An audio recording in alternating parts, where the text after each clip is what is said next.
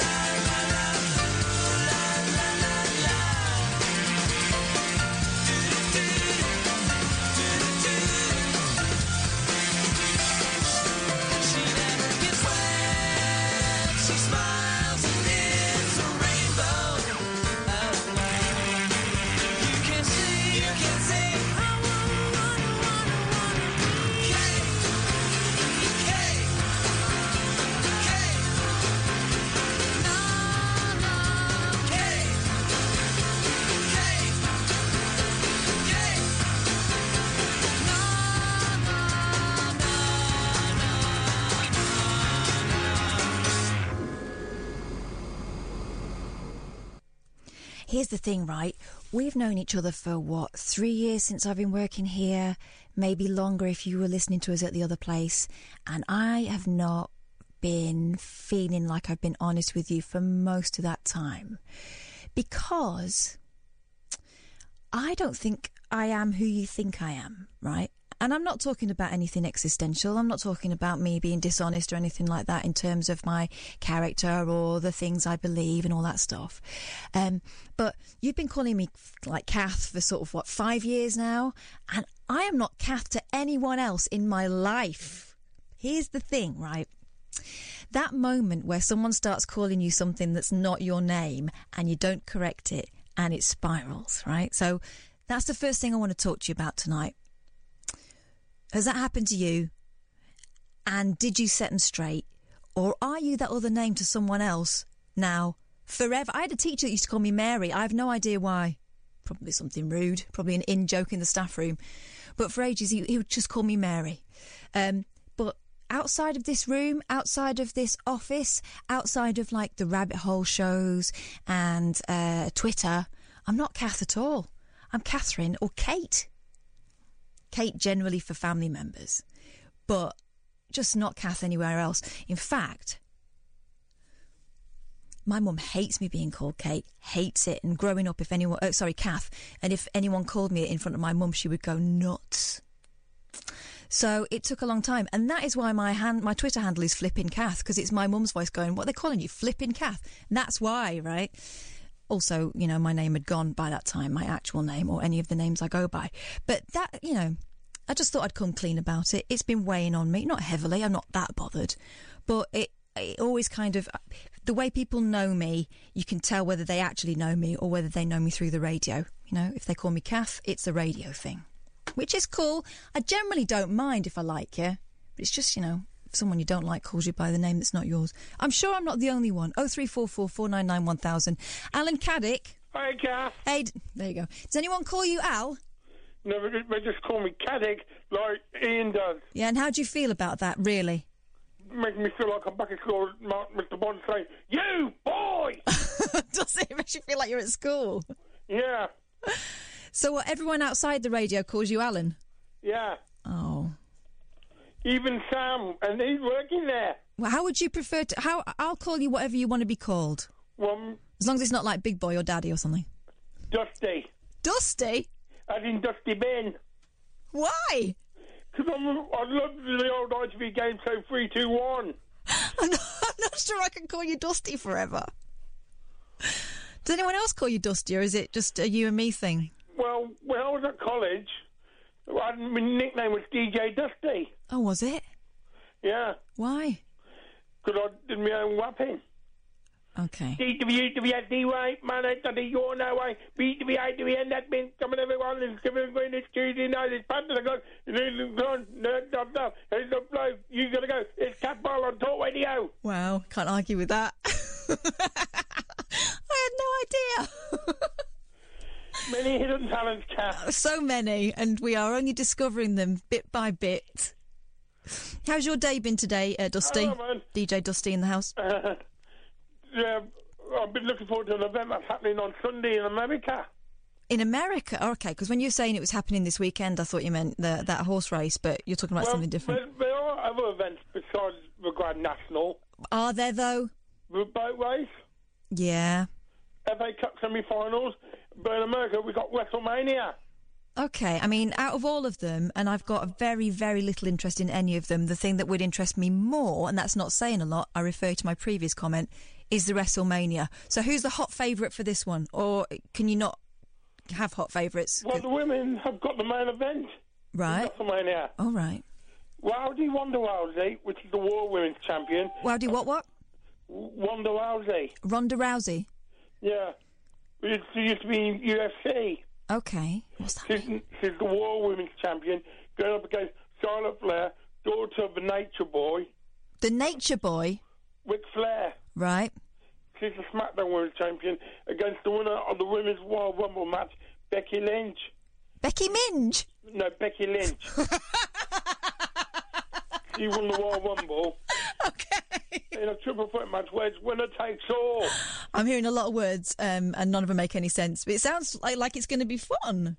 Yeah, it's on the WWE Network. Okay. Do any of them do, like, tricks? You know, like the Voodoo Man used to put a spell on everyone, and Ravishing Rick Rude would, like, wear gold pants, and... Or is that not happening anymore? Well, Charlotte Flair, she's got a move called the figure eight. All right. She locks her legs over her opponents, like her dad did for the figure four, then she would stand on her hands to turn it into a figure eight. Okay, well, that's a move. A submissive move, that is. Right. And what about you? With me, I would body slam him like Andre the Giant. Or like when Hulk Hogan body slammed Andre the Giant at WrestleMania 3. Did he, though? Because, yeah. I mean, you look at them, and I know that Hulk Hogan was a muscly man, especially in his prime, but Andre the Giant, what, by the name, was massive. He was a big lad, Andre the Giant was. He was. And Hulk Hogan body slammed him back in 1987. Mm-hmm. And it was like the irresistible force meeting the immovable object. Right. I mean, you're an encyclopedia of these things, and so I'll take your word for it. But yeah, it sounds fun. So that's happening on Sunday. On Sunday night. And how will you prep for that? But go to bed early and staying up all night. Wow. You know how to live, Dusty. I know. Take care of yourself. Bye. Bye. I mean, when Caddick came on, I usually think I'm going to know what the script is, but I really didn't account for that particular performance. Hello, Andrew. Hello, Kate. How are you doing? I'm all right, thank you. It sounds a bit weird going to that transition, but I did ask for it. You really did. I did. Yeah. So, have you had that situation where someone calls you something different and it sticks, or? Well, what I wanted to tell you about is a fantastic story. My grandmother, who's no longer with us, she lived in the South Wales Valleys, and she used to have her eggs delivered by a lady around the corner that ran a farm. And in 66 years, she called her Moraviv. That was her name, and she knew her from school. Moraviv. Moraviv, yeah. I think it's Morfydd or something like that. I'll take your word for it. Well, yeah, thanks. So she had eggs delivered all her life. 66 years she delivered eggs. And in the last couple of years of my grandmother's life, she knocked on the door and she said, "Thank you, Morviv, for the eggs." And she said, "Cynthia, do you mind if I tell you something? My name is Morwen." She'd been calling her Morviv for 66 years and never corrected her. Bless her. I challenge anyone to beat that. 66 years. Oh, my goodness. That's amazing. Yeah, so good. Bless her heart. So good. Are you ever an Andy, or does it depend? Oh, no. I worked in America for a while, and I had lots of kids calling me Andy like this, like Andy all the time. So yeah. I decided that was never again. It's weird, isn't it? Because, there's nothing wrong with Kath. It's not horrible, but it's just not my name, and it's not what I'm used to.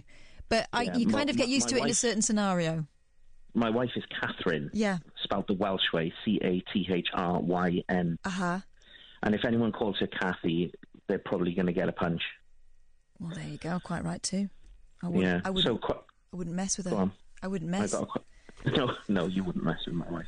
I got a question for you, Kath. Yes. Kate, sorry. Are you ever likely to come to Cardiff for rabbit hole stuff? Hey, quite possibly, because it's one place we haven't been yet. We're kind of trying to move things out. The whole point really was to get out of London, and and I'm not from down south originally, so I know that there is a world beyond, but some people need it proving to them. And also the different audiences have got different personalities and stuff, and I would love to try the show out in Cardiff. I just don't know whether we've got enough of a following there. Yeah, well, how would you know, I guess? Would you just... You got to try it. I suppose you just got to try it and hope you found the right place. Because there's nice little venues, like you've done before. It could be above a pub, couldn't it, or in a community hall or whatever. I guess it just needs really good Wi-Fi, and we'd probably go about 50 seats. Nothing bigger than that, because otherwise you're asking for it and everyone's rattling about and it's embarrassing. And do you ever get listeners to try and secure a venue, do you, or not? We get them to recommend sometimes, if they know. In fact, where we do the Rabbit Hole Picture Show, that was recommended by a guy who works there and listens, and that was a great find. My God, what a place. So, we would definitely take advice on that. Have a think about it for us. Yeah, I'd like to. It'd be fab for you to come to Cardiff, or Bristol even. We have done Bristol? We've done Bristol, haven't we? I can't think of you doing Bristol. No, we did Bath. We did Bath. Oh, okay. It's another B. Yeah, it's a bit too far away. Yeah. All right. Let me have a think about it, because I think we've got a few booked up, and then we were going to give it a little rest. But I'm always open to suggestions when it comes to that. Okay, and one last question before I go. Yes. I called up a few months ago and I did a pub quiz with you and Ian, and he threw a pen at you. Yes, he did, with a green pen. You got pen on your blouse or whatever you were wearing. I had a white jacket on. Did it ever come out? It did, of course it came out. I'm a mother of two. I know about 50 different ways of getting stains out of clothing. Okay. And they generally all work. It's lived with me. I close my eyes and I can see that green pen, so I just want to make sure it was all okay. Don't blame yourself. It was that pudding. It wasn't your fault. Thanks for ringing, Andrew. Hey, likewise. Thanks very much. Take care. Bye now. Bye-bye. Bye. Hey, we got Sophie, who was our boozy lady the other night. Now, I'm just wondering how you're doing today, Sophie. No, it's not right. My head's still spinning, actually. Hasn't stopped since I last spoke to you, Brian. I'm laughing because I'm assuming this is still the act, but it could all backfire. Well, no, horribly. I don't know what to do. I said to the lady, should I go straight into it? And she said, I don't know what to do. No, you're fine. You did it perfectly. How are you doing, Sophie? Right, who am I now? Sophie? Yeah, just be you. Okay. No, I'm very well, thank you. Good. You've sobered up. You've got over the husband troubles. She's back. No. And she's fabulous. No. No? Yes. How's your day been?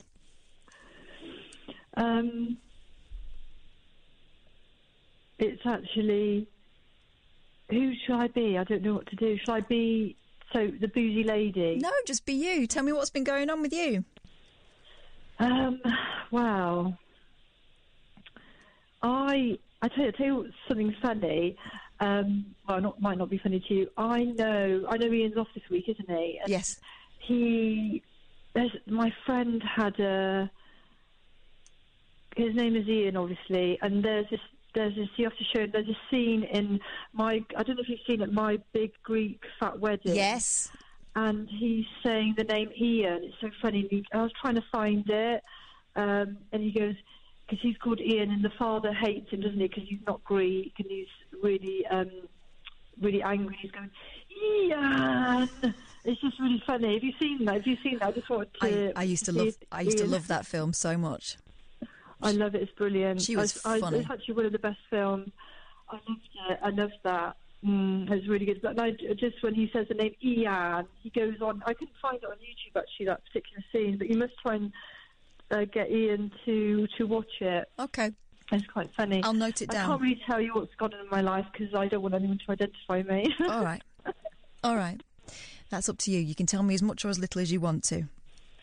I tell you what. Something is. I don't know what the people listen to your show. I don't know if it is mothers, because it might be too late for them. Mine, I suppose, might be asleep. I'm a mother. So there are mothers there. Yeah, so you know what's happening? The kids are in bed and they're getting a bit of me time. So, yeah, there'll be mums listening.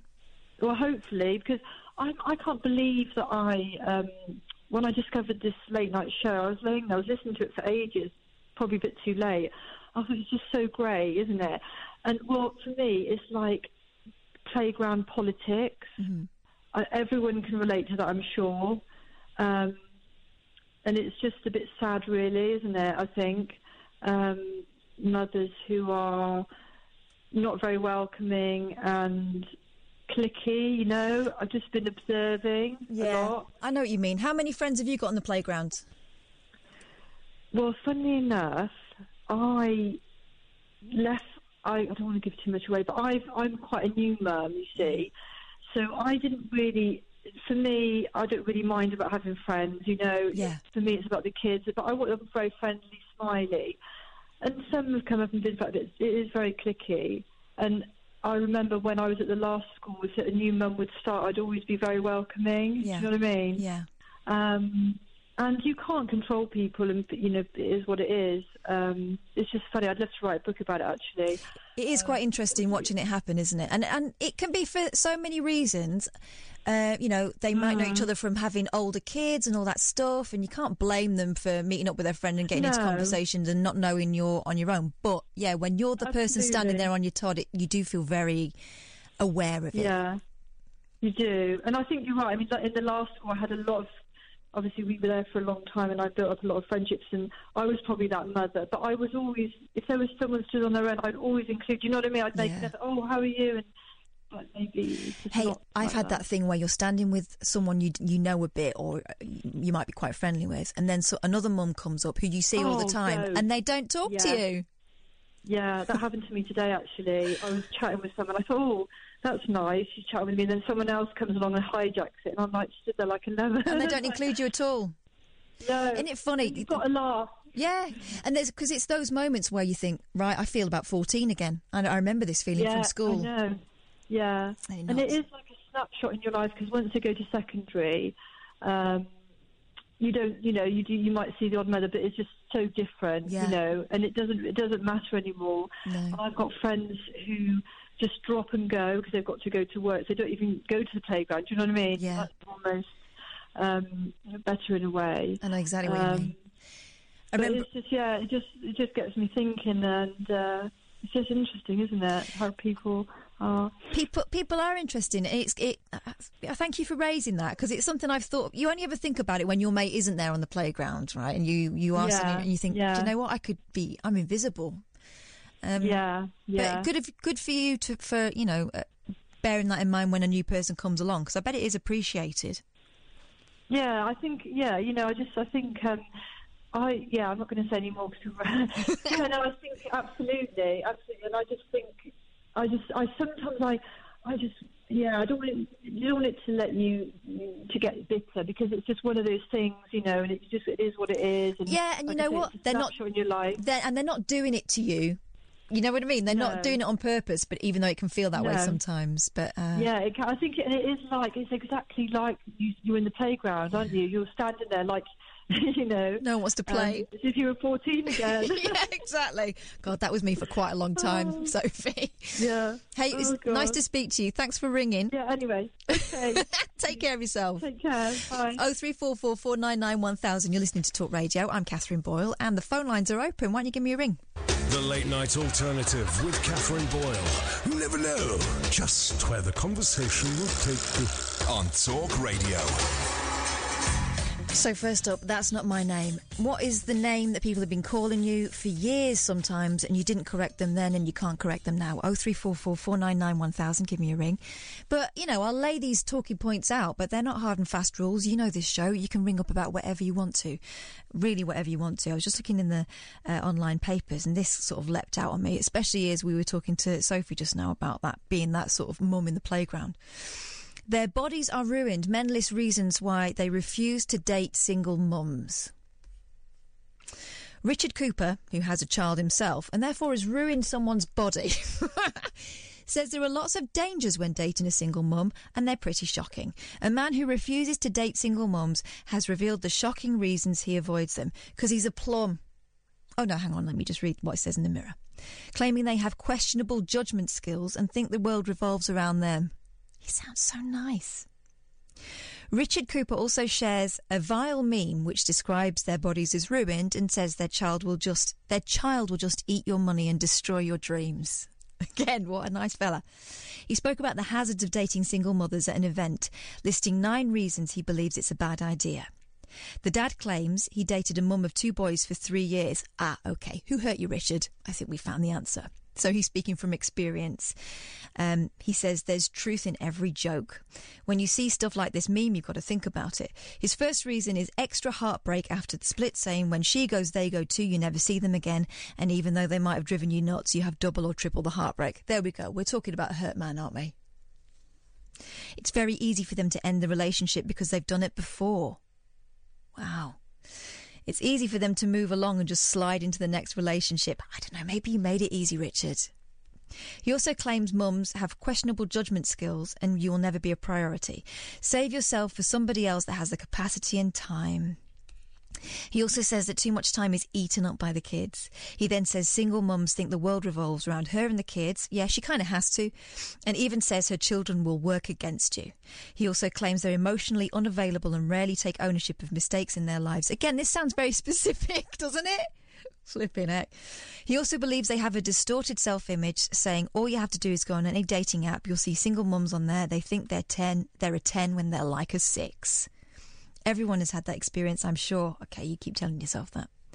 He's not the only one. Jonathan Cass, 52, told The Sun he'll always avoid women if he believes they might have children. He says, I don't want to be second best. Single mums are too expensive. I'm feeling selfish and not dating women with children is part of that. Do you know what? That's cool if that's the situation. You're better off to know that from the outset, aren't you? Paul Dacres from Cambridge says he isn't mentally prepared to deal with the emotions of raising somebody else's children. Again, fair enough. Don't blame the woman for that. He also admits he wouldn't be happy spending his money on them. And Dan Mower, 46, says he's worried about the children walking in when things are getting intimate. OK, well, they invented locks for that reason. 0344 499 1000 if you want to have your say on that one. But you don't have to. We can talk about skiving off. I've got a story about that from last week. I meant to tell you about it last week, but things happened. And also a talking point entitled, Do You Mind If I Watch? I'm not going to tell you what that is at the moment. You can take that and run with it and take it in whatever direction you want to. But you can ring me about anything and nothing. You know this show. 0344 499 1000. Let's have a quick word with Matty. Hey, Matty. Hi, Kathy. Hello, Matty. You all right? I'm fine. Well, listen, can I just say, you're doing an excellent job standing in for Ian. Thanks very much. It's better than the shouty. Well, shouty's got its place. Yeah, it has, yeah, but it's so more relaxed listening to you. Okay, well, hopefully you don't relax so much you fall asleep. That's the problem. Oh, no, seriously, no, it's very enjoyable listening to you. Thank you. You got more of a chance to speak. Yeah, what did you want to say then, Matty? Go on.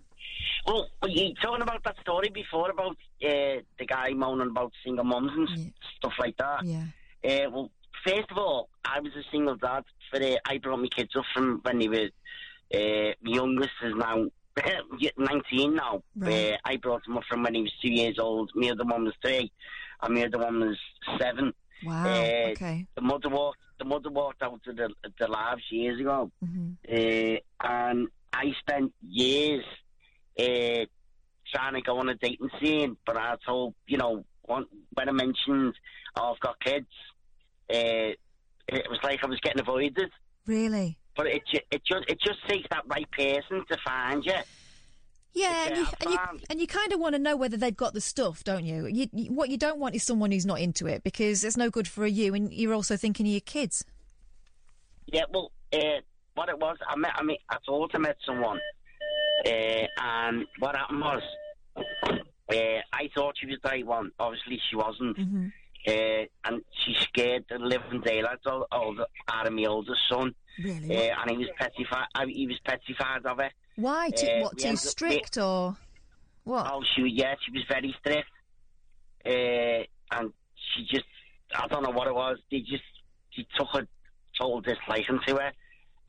And we ended up finishing anyway. But then my wife, who I'm with now, come along, and she's got no kids of her own, but she's the most beautiful person in the world. Mm-hmm. You couldn't ask for a nicer person, and she stuck with me through thick and thin, through illness and everything, and she's put up with the kids turning into teenagers and being, boisterous and horrible, as teenagers do. Yeah. Which is horrible when they're your kids, so I can imagine when they're not your kids and they're giving you lip, it must be really difficult. Well, I can see it from her point of view. Do you know what I mean? When they're giving her stick, and she's like, I can't put up with this. And I'm going, well, to me kids, I'm not going to get, I'm not going to give my kids up, whatever. No, and also, if it's teenage behaviour, it's teenage behaviour. Yeah. But it must be a difficult line, though, because obviously you want to keep your wife happy and you don't want them taking the mick, but at the same time, your children have been your first priority for so long. Yeah, but that's what I'm saying. I mean, she understands. Do you know what I mean? She knows that obviously they are my kids and they can give stick. And it's like any teenager, it's like, like Kevin and Perry. Oh, hate you! Yeah. No stuff like that. Yeah. And she puts up with it. But now, like, obviously, as I said, my youngest is now 19. He's got his own car. He's doing his own thing. My middle one's 20, and he's gone his own way. And my oldest one's now 24, and he's doing his own thing. He's a grown-up man, and and she respects that. You know what I mean? And are they all boys you've got? Oh yeah, they're all boys. Yeah. Flipping heck. So she went into a household where she was outnumbered. Well, when she moved in, she turned around and said, "This is like a bachelor's pad." I bet. And had you been running it kind of like, in the best will in the world, like a bunch of blokes? Was it missing the female touch? Oh yeah, definitely. Yeah, because everything was there. It was like, male pictures, like boxing photographs and what, on the wall? Yeah. Flipping out, Matty. It's like a teenage boy's bedroom. I don't mean it in the wrong way. You know what I mean? What I'm saying is, it was male dominated. Yeah. Like the DVD cupboard was like full of male films, like Die Hard and. Of course it was. Stuff like that. Of course it was. It was no. Yeah. There was no like, how can you call it? What's it called? Like, what are they called? Well, like feminine touches. Female love stories and anything like that. You know what I mean? It was all male dominated. Yeah. So now it's in between. Good. So how does it? How long did it take for that transition for it to feel like it was her house and not just her moving in with you and the boys? Oh God. I don't want to really say in case she's listening. Yeah, you can tell me and then I'll get the truth when she rings me up. Well, if she's not listening, it was like, I can say it was 6 months, but if she isn't listening, it's 2 years. Yeah, I bet. And you've got to go carefully, especially because your kids were really little. Yeah, they were, and they went through some really hard times. I bet. But, you know, I jumped in. I was always there for them, do you know what I mean? Yeah. Even when they were with the mum. Yeah. And I went down to see them. I was there every day, but it was eventually the mum literally just like dumped them on the grandmother and went. That was disappeared. That was it. That was it. She just went missing, and you know, and I just jumped in and went, they're my kids, and they're not going anywhere else. Know what I mean? Yeah. And they live with me since they were babies. Now, the impression I get, you know, as a woman, is that when you see a single dad who's, you know, pulling his weight and taking that responsibility on his own, everyone kind of has an affection for that and thinks that, you know, you're doing a really noble thing. Less so with single mums. I don't know, that just seems to be taken for granted that they, you get idiots like this in the mirror who think they must have done something wrong. Do you know what I mean? Yeah, no, but you'd be surprised. I mean, I feel sorry for single mums as well. Yeah. Because they have to, you know, bring their kids up, especially if they got, you know, dads who are really horrible, and they don't really care about the kids. Yeah. Do you know what I mean? I've felt the same way because my kids were left by the mother. She didn't want to see them, for years until they were a lot older. Like, how do you explain that to a kid? It's really hard, really, really hard. Especially when they say to you, "Where's my mum?" Oh, it's sad. Yeah. Because you can't really explain. Do you know what I mean? Because it's grown-up problems, really. Isn't it? But, you know, it works both ways. I mean, the single dads and the single mums. Yeah. And the problems work both ways. Do you know what I mean? Of course they do. I think it's more brought into light because there's more single mums than there is single dads. Mm-hmm. Yeah. Do you know what I mean? There's a lot of single mums out there. There's so many single dads. Yeah. And obviously they're trying to find someone, and single dads are trying to find someone as well. How did you do it in the end? Because obviously when you became single or found yourself single, it doesn't sound like you chose it, your kids were really little, so how do you find the time? I mean, I'm thinking about trying to find the time for a hobby as someone who's in a relationship and has children. You know, we're apparently the model family, 2 children, 2 adults. But it's still bloody difficult, and it's not ideal, and everyone compromises. And I can't find time for myself. Then how do you do it if there's just you? Can I say? Go on. Relying on grandparents. There you go. I mean, my mum and me brothers and sisters, and obviously their grandmother as well, the mum's grandmother. She was always involved with the life. Obviously, the mother wasn't, but the grandmother was, and they helped out a lot. Do you know what I mean? And then one day, I was just out. I was out for the Christmas drink, and I just, to be honest with you, I know it sounds stupid, but I just bumped into the woman in my dreams. It doesn't sound stupid. It sounds brilliant. And then I was like, but obviously I had to tell her the truth. And I had to tell her parents the truth, because you can't go into a relationship with not saying, by the way, I've got 3 kids, to another relationship from years ago, and, you know, and this is who I am, and I've been single for so many years, and my kids in my life, and whatever. Yeah. Do you know what I mean? Yeah. But she was the most honest, she's the most beautiful person in the world, and I can't thank anyone enough for her. She's been there through thick and thin. I mean, I had a really bad illness 2 years ago. I was in a coma for 5 weeks with a severe brain injury, and she stuck with me through thick and thin. You struck gold there then, Matty. Yeah, I have, yeah. Well, listen, Kath, thank you very much. It's a brilliant show, and I'm enjoying I'm driving to Manchester Airport now to pick my brother up from holidays, but I'm going to listen all the way to Manchester. You're a good one. Thank you. I really appreciate that. And thanks for ringing. Yeah, and you're welcome. Thank you very much. Take care. Night, Matty. Night. There you go. What a nice fella. When he first rang up, I'm going to admit it, I thought he was going to be a prank. Did you?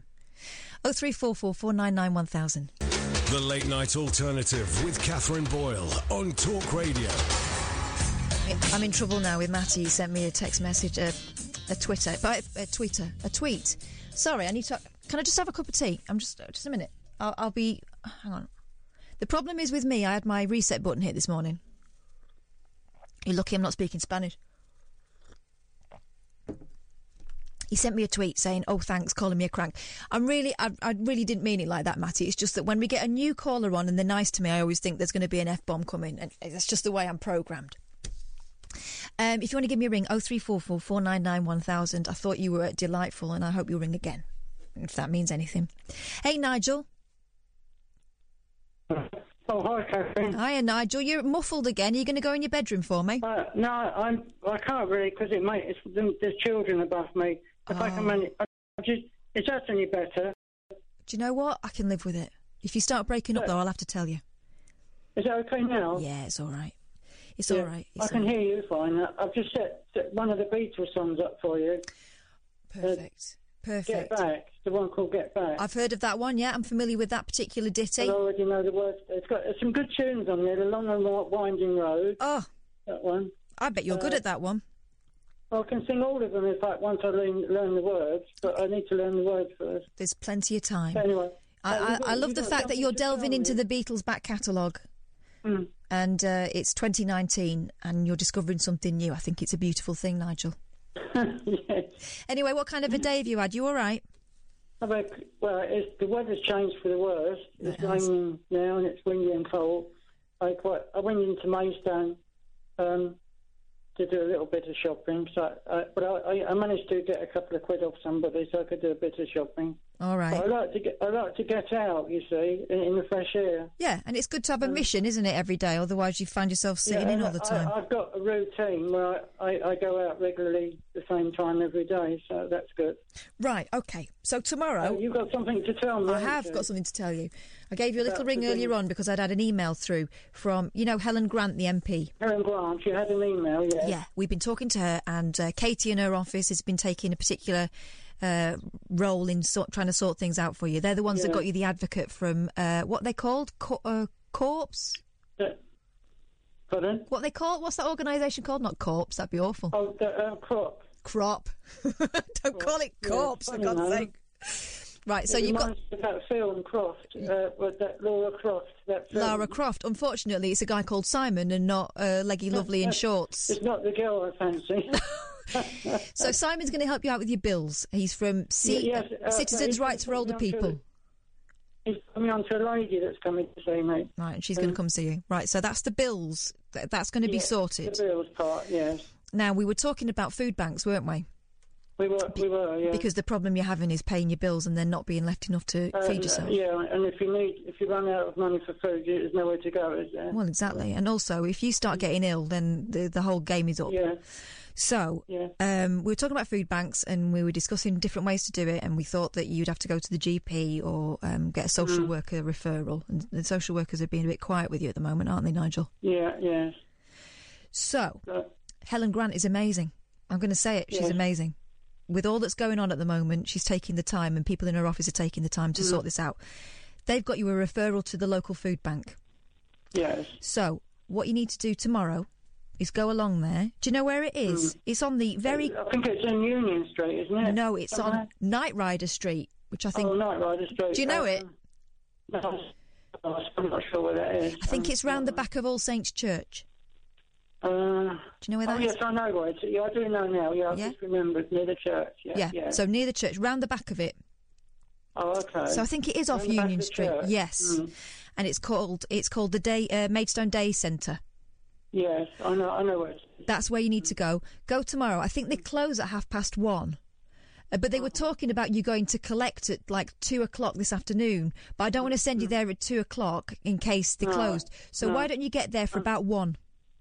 Oh, yes. All right. and then let me know how you get on. Any day, if I overslept, could it be the next day? It could be. Have to be tomorrow. It could be, but they're expecting you. That's all, Nigel. Yeah. Yes. So you don't want to leave it too long in case there's a change of. I'm guessing it's volunteers. The staff might know your name now. I don't actually need any money. I get. Oh, hang on. Go back to where you were, Nigel, because you're cutting out. I mean, I'm getting some money tomorrow to buy the food I want anyway. Okay. But I can still go along there and see what's going. Yeah, definitely, and have a word with them about the situation. It may be that they want to give you something anyway, but it may be that you just hang on till next week. Is Ian okay? Yeah, he's fine. He's on his holidays with his boys. But the thing is, the weather, if it's really heavy rain, it's a long way to go if it's really pouring hard, but I hope it's not. So. Well, okay. Well, we'll see how it goes. I don't know what the I'll see what I can do anyway. I'll do my best. Well, you know where they are. I think they're open till 1:30 every day, every weekday. So... I'm just changing ears to see if is that any clearer? Not really. It might be clearer for you. What I would suggest is... Can you hear me okay? I can hear you beautifully. What I would suggest, Nigel, is that you go this week... about 1 o'clock-ish. If you can go a bit earlier, so much the better. Yeah. And what day is it tomorrow? It's Wednesday. Wednesday tomorrow. Yeah. Wednesday. Yeah. Just show your face so they know who you are and they can put a name to you because they're expecting you. And you don't want the trail to go cold and for them to forget, all right? You don't need a ticket. You just have to mention your name. You've been referred by Helen Grant, MP. Right, okay. All right. Yeah. In any doubt, have a word with Katie in Helen Grant's office. Yeah, if they send me away and won't give me anything, I'll put it back to Katie. I doubt that will happen, but Katie's the one that... Okay. She's the one that rang me. In fact, she was trying to ring you earlier today about 11 o'clock, but I think your phone was off. Oh, I think I had it switched off, turned off by mistake. I usually leave it on. Okay. Well, maybe give her a ring if you're not sure tomorrow. See what the score is with Katie. All right, Nigel. So can I do this song then? It won't make much noise. Of course you can. Of course you can. Get Back, and I've got the backing for it. It's just to take that hit. If it's the Get Back, tomorrow. I know it will make some noise. Let's hear it. Is Ian back tomorrow? No, he's not back till Monday. No, so you've got the whole week on your own then. I have. It's going to be bliss. I see. I was watching Fast and Furious. That's a great film, isn't it? I don't know. Is that Cars?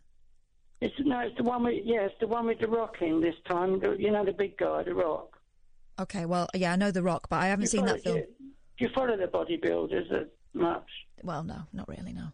You're not really keen on I have a passing interest, like any other red-blooded female, Nigel, but I can't say I've got posters, no.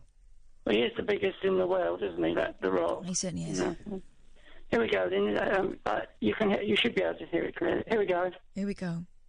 It's going to be like that concert on the rooftop, except with banging on the walls, probably.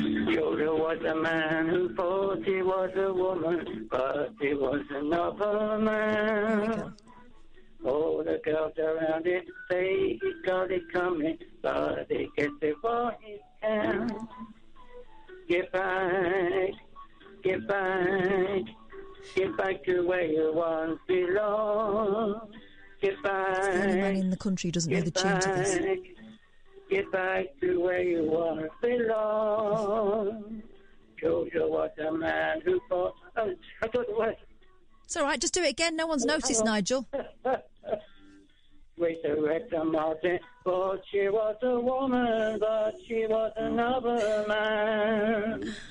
Get back, get back. Get back to where you once belong. Get back, get back, get back to where you once belong. Ooh, yeah.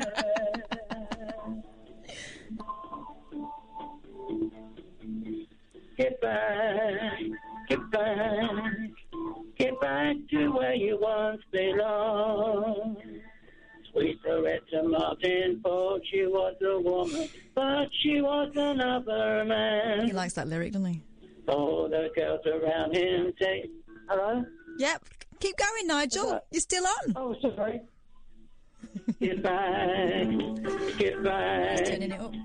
Get back to where you once belong. Get back, get back. Get back to where you once belong. Oh, yeah, yeah. Oh, yeah. Get back to where you once belonged. Yeah, yeah, yeah, yeah. Get back to where you once belonged. Get back, get back. Get back to where you once belonged. Yeah, get back, get back. Get back to where you once belonged.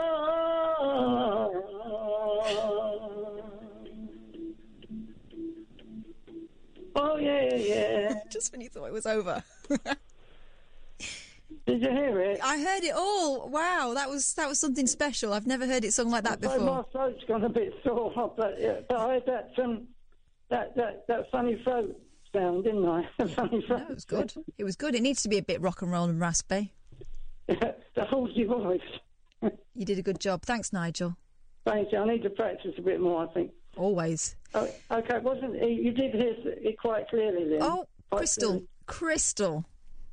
Thank you, Kath. I'll do my best tomorrow. All Thank right. you. Bye. Let me know how you get on. Night, Nigel. Yeah, I will. I'll ring you tomorrow night. Bye-bye. Bye. 0344 499 1000 if you want to give me a ring. You can talk about whatever you want, really.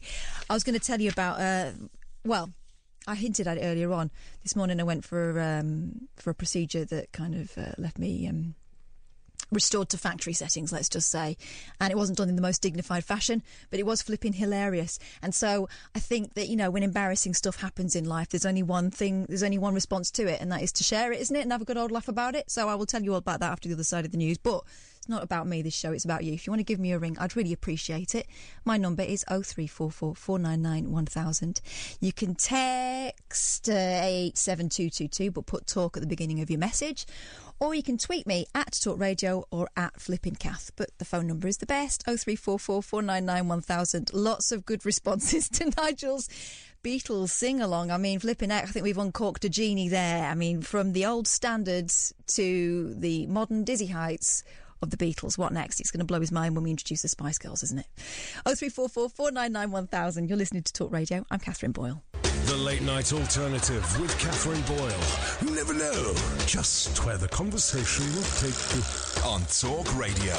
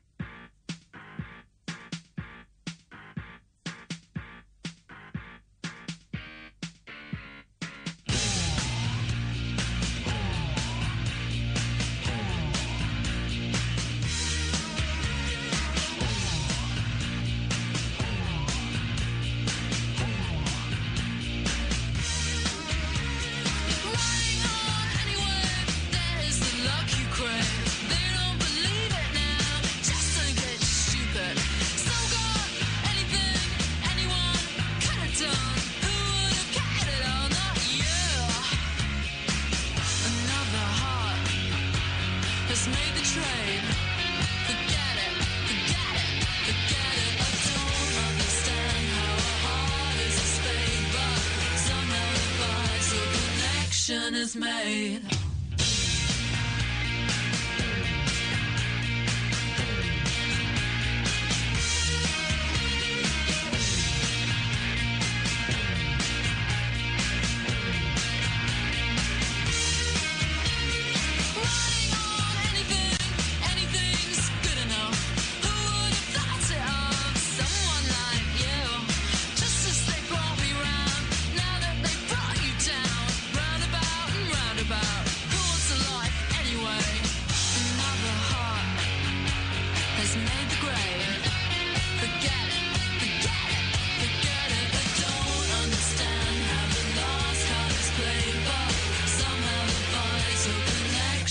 Made.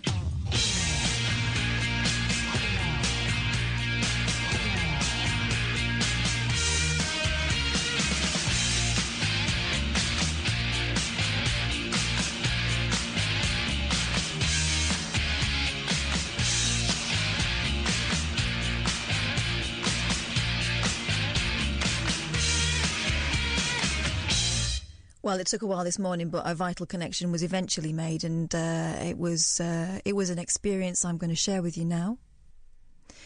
If you're a woman of childbearing age, you've been here. Maybe not quite the same place I was, but you kind of know the drill.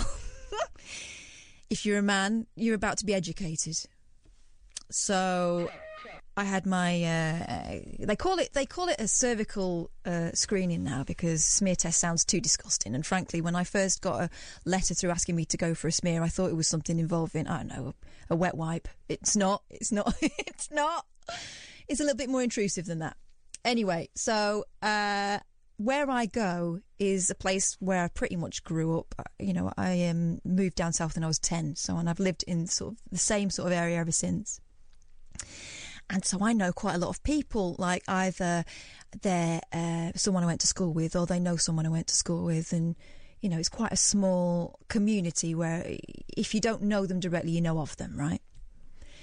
So I've been to this surgery before, obviously.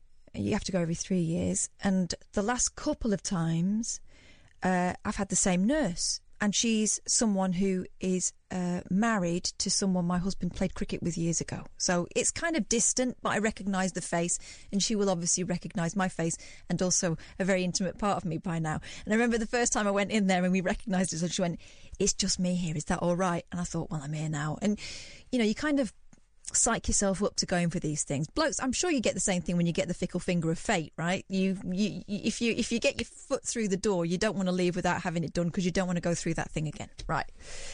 So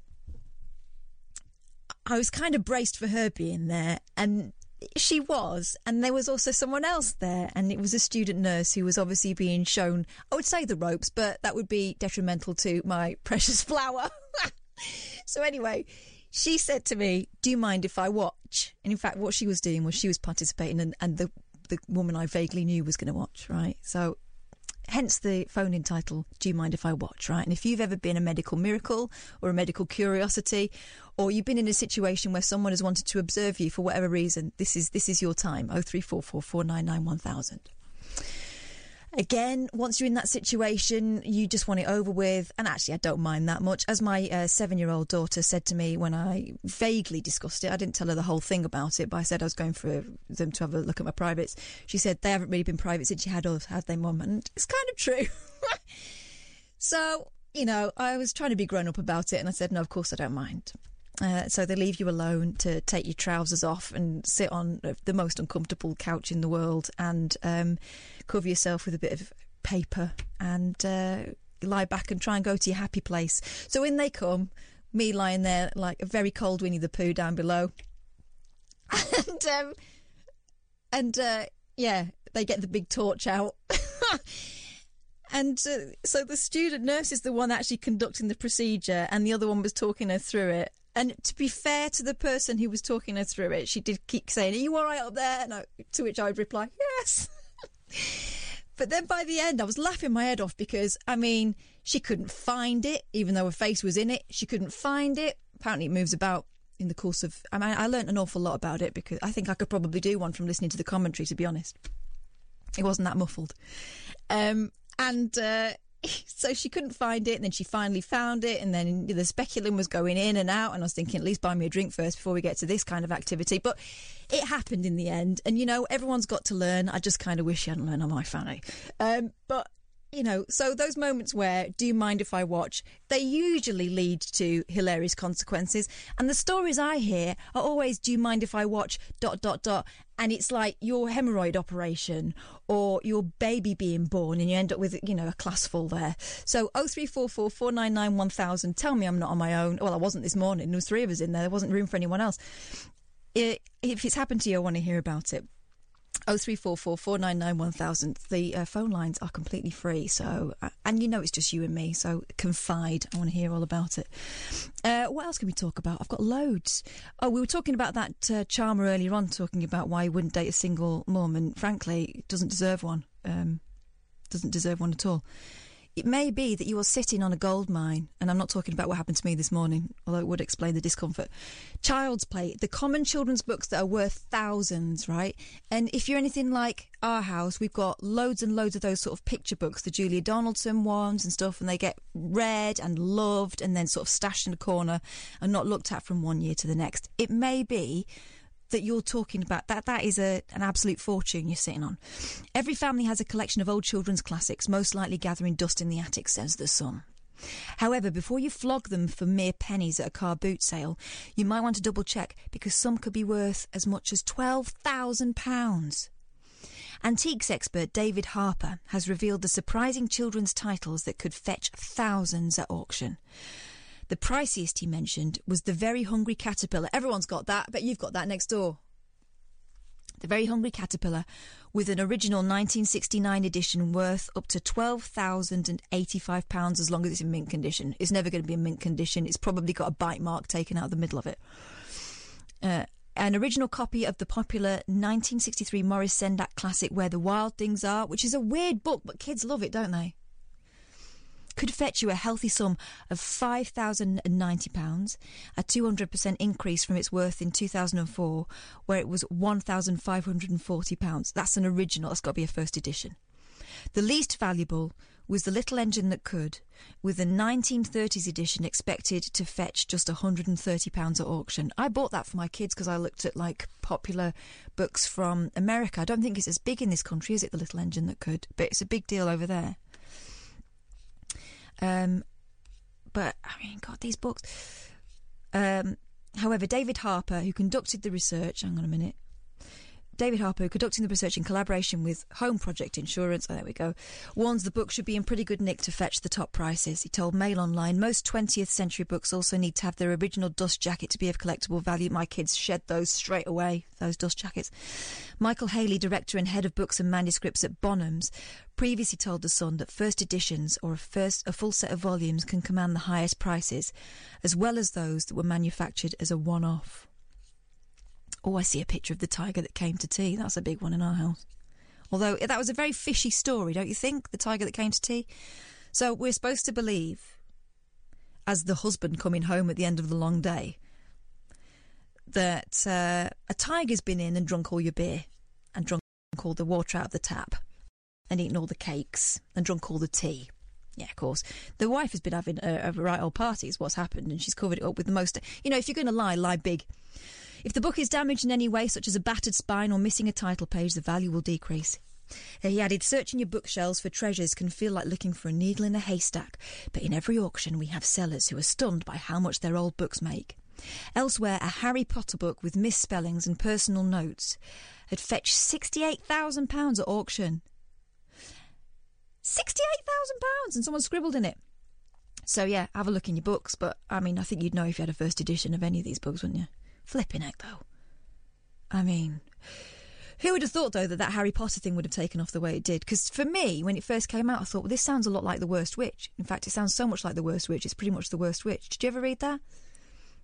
But there we go. 0344 499 1000. Becky, thanks for your message. It says, thanks very much for talking about this. The cervical screening programme is pretty much the best for benefit to the individual. If all eligible women attended, it could prevent 80% of cervical cancer. And the HPV vaccine is key too. Yeah, do you know what? We all kind of know this, and we're taught this from being teenagers. But there are loads of women that don't go, and I can see why. I can totally see why, and it's kind of bound up with the fact that a lot of us have been brought up to be ashamed of our privates, and especially now, where there are so many kind of lotions and potions designed to apparently make it less offensive. That, you know, you'd be forgiven for thinking it wasn't just a purely normal bodily part that, as long as you keep it clean, will do its job, and has been doing it pretty much since the dawn of time. But apparently it needs lotions and potions. It's terrible, but it also leads to women not wanting to get checked out because they're ashamed of their bodies. I think it's awful.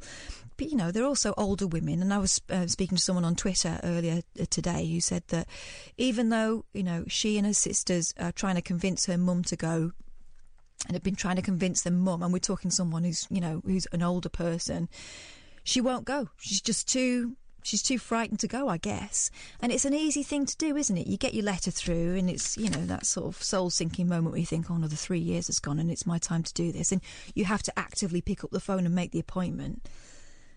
But, you know, it could save your life. It could save your life, and you only have to look around. There is someone you will know who didn't go in time or who did go in time and was treated. And there are great stories about people, being treated with enough time to go. And a lot of women who just go as a matter of course and never talk about it because it's kind of embarrassing. But, if you get your letter through, please do give it serious thought because it could save your life. There you go, lecture over. When I got my letter this time around, I found it really interesting. They sent a leaflet through as well to sort of try and convince me to go, saying you don't have to, it's not obligatory, but you might want to read this. And I guess if it's the nudge that women need to go and take care of that, then it's got to be a good thing. 0344 499 1000. So if you've ever been in that position where... Not that position, or although it might have been that position. If you've been in the position where you're about to have something done and they bring in a student, 0344 499 1000.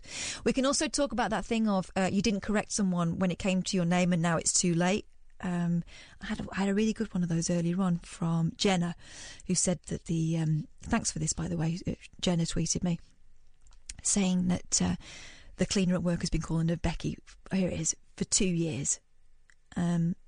And it's gone on too long. Friends have tried to correct her, but she's not having any of it. And also Paul, who says that people call him Phil because his surname's Filbers. And it goes to the point where it's too late to correct them. 0344 499 1000. Thank you very much to everyone who gives us a ring. I'd love that. Thanks also if you send me a tweet like Jimmy just has. Thank you very much for that. I'm at Flipping Kath or at Talk Radio. Jimmy says, I always argue with my girlfriend to get checked out down below and to check her breasts. Hang on a minute. And then we're changing tack, and that's fine. The best kids book has to be by Sean Locke, The Tiger Who Went for a Pint, or Cyril the Screw. They're on YouTube. Jimmy, I'm not convinced they're suitable for kids, but I'll certainly check those out. Get in touch. This is your show. We can talk about what I've laid out there, but you know that you can talk about whatever you want to. Come, offload about your day. It's Tuesday. The week is young. For some of you, you're already over it. Just give me a shout and we can talk about whatever you like. 0344 499 1000. You're listening to Talk Radio and I'm Katherine Boyle. Experience the unconventional, the unpredictable and the completely unorthodox. The Late Night Alternative with Katherine Boyle on Talk Radio. Oh, he had a velvety voice, didn't he? Thanks very much for this anonymous message, but you can probably tell by the way he uses his walk. I once had 4 students walking on me having my piles checked. I felt a little bit embarrassed as my full arse was exposed in front of all these people. It was just like being back at school again. Well, what a delightful story, and we also find out a lot more about you than we needed to. Hey, Cleo. You all right, missus? How are you doing? I'm all right, thank you. Nice to hear your voice. Not heard you for a while. Yeah, I'm not as frequent as I used to be. I've had a bit of depression and stuff. Oh, no. It's all right. Anyhow, names. Obviously, you've just called us Cleo. Yes. Because I'm called Lane. But I've always hated that name. Why? It's an unusual name. It's a strong name. It's also a very silly name. It's just basically it's a thoroughfare. it's not an actual name. So as a kid, could have been worse. You could have been cul-de-sac. I live in a working-class town. Everyone's either called Steve, Dave, John, Lee, but no Lanes. I'm already like a 3-foot little midget, so I stand out. Yeah, anyway. You didn't need any more signifiers. I just did not need any more attraction with it. But did you learn to love it, or is it still something you wish you could shrug off? Well, here's the thing. I think it's weird. I've evolved. I've gone through a number of stages where I've accepted it and then shrugged off again. It's quite weird, I don't know. Yeah. But when I was a very young kid, we lived in a shopping centre. And when I was very, very small. And we were the only family there who lived there. The rest were all like single people in the flats. Mm-hmm. So when people used to come and do the shopping and stuff, they all knew us because I was running around. I was a little rugrat mooching around the place and kicking balls off walls and all that stuff. And also all the shop owners knew us. And there was one day... They all knew us as Little Lane, obviously, because I'm Lane and I'm little. Mm-hmm. But there was one day after hearing my mum talking for a while, she gone to the doctor's this day. And I went to get in some sweets from the shop. And I went into the shop, and I went, "You all right, son? How's it going?" I was like, "Class. How's your mum?" And I went, "She's gone for a scrape." Oh, my God. Oh, my God. And yet, do you know what? It is a bit like that. Because I'd heard the word scrape.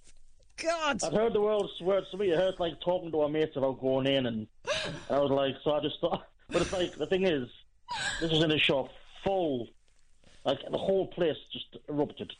They were screaming, laughing, and I was like, I just went, she's gone in for a scrape. I didn't think there was anything. I didn't even know what it meant. Well, you were spot on.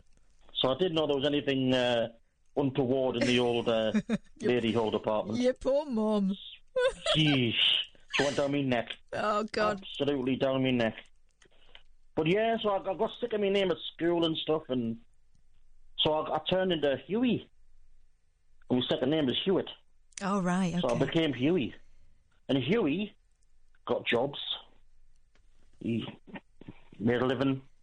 Then he became a soul singer in a band, and it was weird that it's like I've always been sort of two people. I've been laying to family and friends and the odd school kid who you was, but Huey to everybody else. In some ways, it's useful, isn't it? Because you know exactly where you know people from as soon as they call you by one of those names. And then I've come here and I'm Cleo because of Ian. You are Cleo. You're Cleo to us. But it's weird how names sort of they don't really they're malleable, I think. Yeah. Like everybody gets nicknames, but I've used them to sort of separate not so much eras in my life, but maybe groups of people. Yeah, exactly. Yeah. Which one is the most you, do you think? Well, I have to say Elaine, because even though, see, when I was Huey, I was I used to be sort of like in Sunderland and Newcastle and stuff. I was sort of semi-famous for being in the band, being a front man, and being looking like I do. Mm-hmm. All that combined and having such a stupid name. I've turned back into Lane because I'm not mobile and stuff. Yeah. And every now and again I think, ooh, I wish I was still Huey, you know what I mean? Just partying and getting lashed and being hedonistic and doing gigs and having like people adore us for like 10 minutes and stuff. Yeah. Do you still sing? Do you still sing? To myself. And I occasionally record stuff. But it's difficult because if you're not gigging, you don't really want to sing. It's weird. Yeah. I'm keep saying, oh, you've got lots to write about. Write some music. But you can't really because you've got to sort of live. You've got to get hurt. You've got to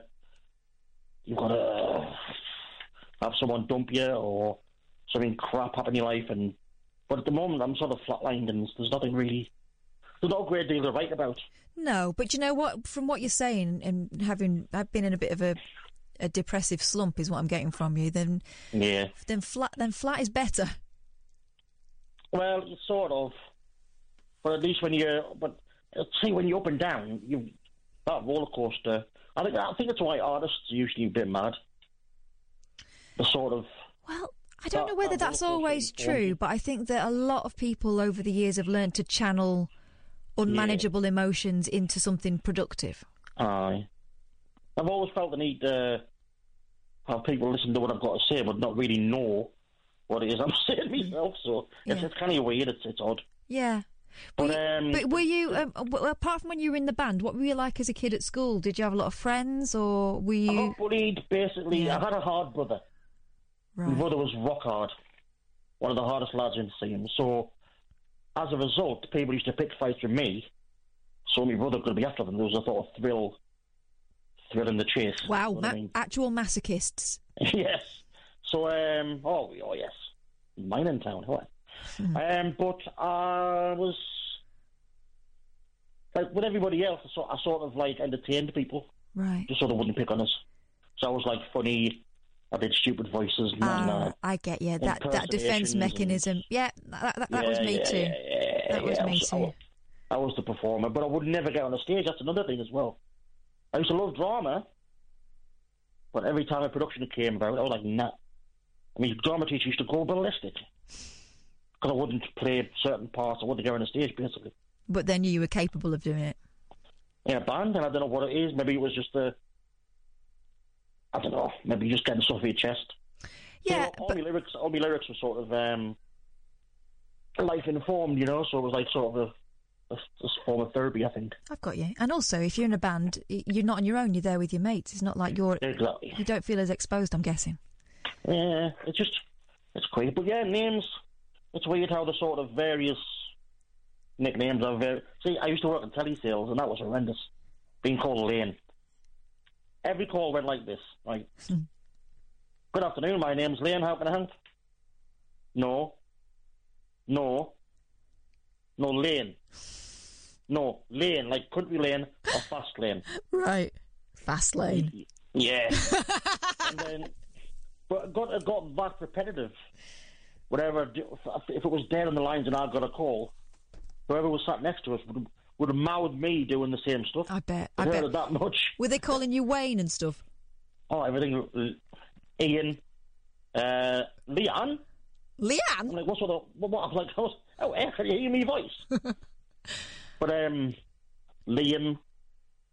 They all thought I was Irish and called Liam. Liam, yeah. And I'm like, no, I'm a Northerner when I'm called Lane. But, yeah, it's queer. It's a strange name. Mm-hmm. But it's like totally out of the blue. Nobody, the whole family's got a strange name like me. Where did she get it from? Really bad actor, Lane Smith. He's not a bad actor, but he's not he's not a massive megastar. He was in Superman, The New Adventures of. Let's have a look. Lane Smith. Yeah, and he's in. Oh, yeah, Walter Lane Smith. He's in My Cousin Vinny as well. He plays the. Yeah, I've just looked him up. I didn't know him by name, but you'd recognise the face. Just because my mum said. I think what it was. I think my dad was so insistent on me being named after him because he was Thomas William Hewitt. His dad was Thomas William Hewitt. His dad was Thomas William Hewitt. And my mum was just like, nah, we're not having another Thomas William Hewitt. So I got called Lane Thomas Hewitt. So they kept the Thomas in there. Yeah, it was a variation on a theme, but still. Yes.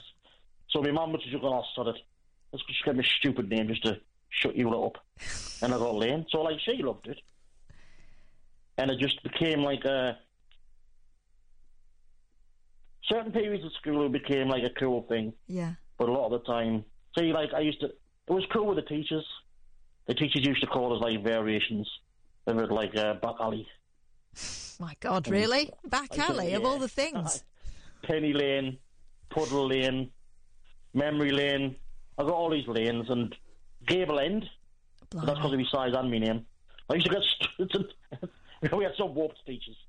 But, so it's weird names are sort of... It's been a periodical sort of... Yeah. They've changed me.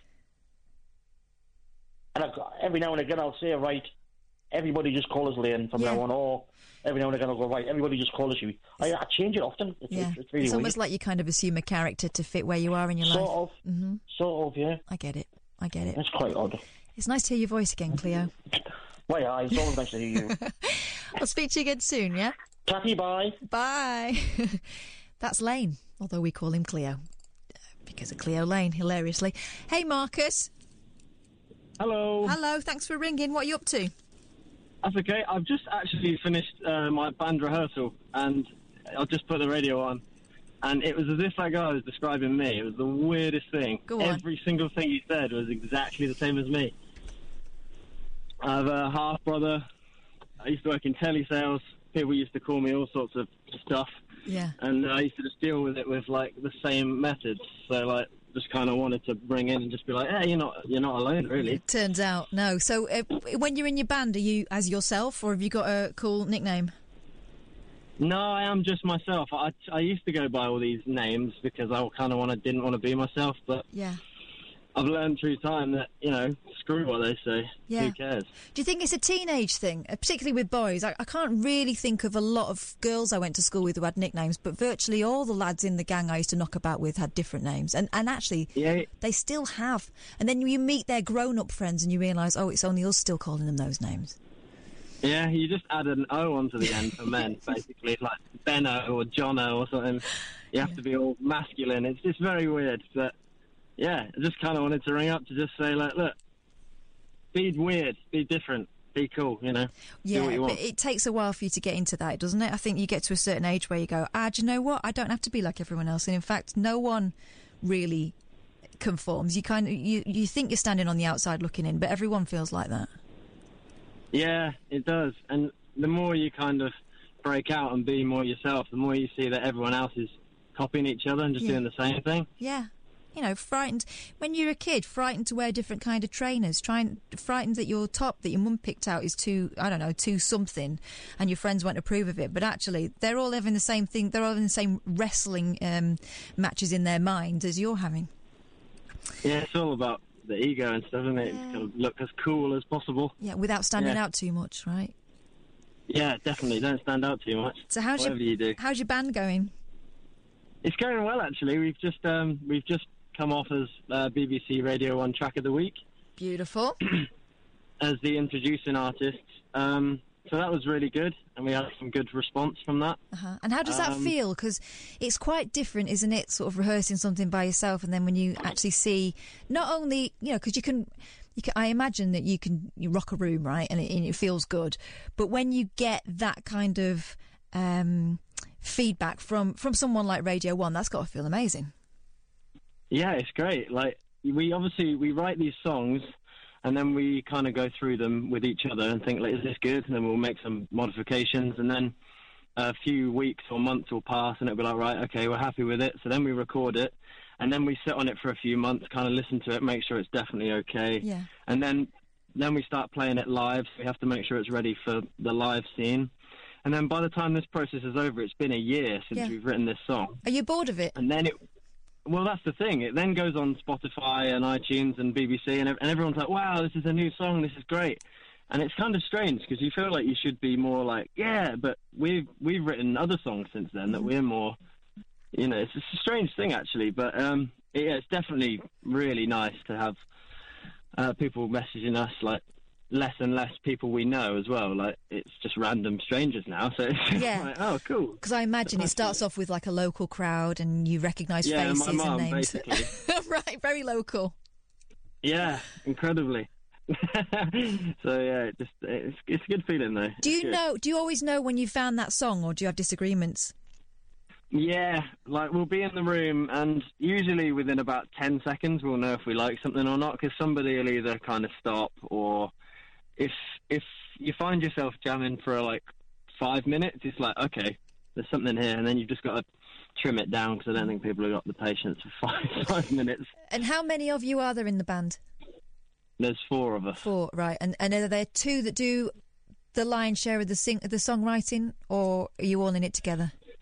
We are all 100% in it together, and I couldn't say that one person has written a whole song by themselves. There's always some involvement from someone else, and it's usually we'll be onto something good, and then somebody will chip in with another piece or something, and you kind of think, oh yeah, and then you bounce off each other, and it's very exciting. It sounds like it's still fun. Yeah, definitely still fun. It's very tiring. I should be in bed, but... Oh, well, thanks for ringing, Marcus. I appreciate it. That's okay. You're a good one. No worries. There'll come a time where you won't take our calls anymore. You'll be too famous to have to speak to your people. I'll still be calling in. Under a different name, probably. I think I recognise that voice from somewhere. I'll go as Derek.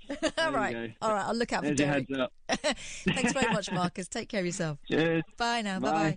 Give us a ring, 0344 499 1000. You can send me a text on 87222. Just put talk at the beginning of your message. Or you can tweet me at Talk Radio or at Flippin' Kath. Do you know what? What we talk about is kind of down to you. I've got a few different things, but this show sort of has a life of its own, and that comes from the callers. So if you feel like getting something off your chest, something happened you want to have a laugh about, something you want to deconstruct, just chew the fat. 0344 499 1000. The Late Night Alternative with Katherine Boyle. Speech radio with a difference. Talk Radio. By the way, it's occurred to me that we didn't give Chat Its Fate its decent run out the other day, so I've got some spooky stories for you later on. But I was going to tell you about last week when I was walking back. My routine in the morning goes like this. I wake up at stupid o'clock and can't work out whether I've been to sleep or not. And then I realise I've got to take my 7-year-old to school. So what I normally do is I'll either stick my jeans on over the top of my pyjamas. No, there's no either or. I'll stick my jeans on over the top of my pyjamas, and I might not put a jumper on over the top. The pyjama top may just suffice, right? I do brush my teeth. I don't stink when I get to the school, and I do brush my hair. But I am on a one-track mission to get that kid to school and to get back in bed without waking up too much. And in fact, my mates always kind of know when it's early on in the week. I'm quite talkative. The longer we go into the week, they know that I'm absolutely shattered, right? So it was probably, what day was it last week? Probably about Thursday. I dropped my youngest off at school, walked back, like past I went to the shop, and I try not to do that every day because that gets to be something, right? And you end up buying more than you want to. So nip into Tesco, back round, walk past my other daughter's school, and as I'm walking up the hill, I see a kid in a school jumper, right? By this time, it's 9:10. So there's this boy in a school jumper, and he's walking in the opposite direction from school. But not really walking, more kind of ambling aimlessly. And then he sees me, and he turns round, but half-heartedly, and starts walking kind of in the direction of school again. And I get further up the road, and I look over my shoulder, and I see that he's kind of turned around again, and he's walking back up the path. I'm thinking, that kid does not know whether to go to school or not, right? And your mum's sense kicks in, and you think, right, that is not a fun time about to be had. That's someone who is not going to school for a reason, in that there's something they're avoiding at school, or maybe something's going on at home. But I would never forgive myself if something happened to this boy while his mum thinks he's at school, and school have no idea that he's supposed to be going there. So, reader, I dobbed him in, right? Which my 14-year-old self will never forgive me, but, as I said, I couldn't forgive myself if something had happened. So I rang the school. By this time, he's sort of generally like dragging his heels, but he's walking towards the school again. And I said, look, I've just seen one of your pupils. He's wearing a school jumper. I kind of gave him a description. And he looks like he may or may not come to school, but it's 9:10. I thought you should know that he's like up the hill. And they said that they were going to like go out and find him. And then 10 minutes later, no, not even 10 minutes later, I carried on walking. Then I thought, I'm going to make sure he goes to school. Like, if we're going to assume the role of grass, let's do it to its fullest. So I thought I would just walk in the direction of school and make sure that he was heading in that direction. By that time, he wasn't there. It was that close to school, to be honest, that he'd probably already gone in by then. And then I got a phone call from the school saying that he'd arrived and thanking me for taking an interest and asking whether I had a child there at school, probably so they could mark it down as informants. But thanking me for like taking an interest in this kid's welfare, and that he was in school and he was going to be all right, which was nice to know. And it was a good touch of them to let me know, because he would have been on my mind all day, I'm going to be honest. So it got me thinking about whether I'd ever bunked off school, and I never did. I was never that kid.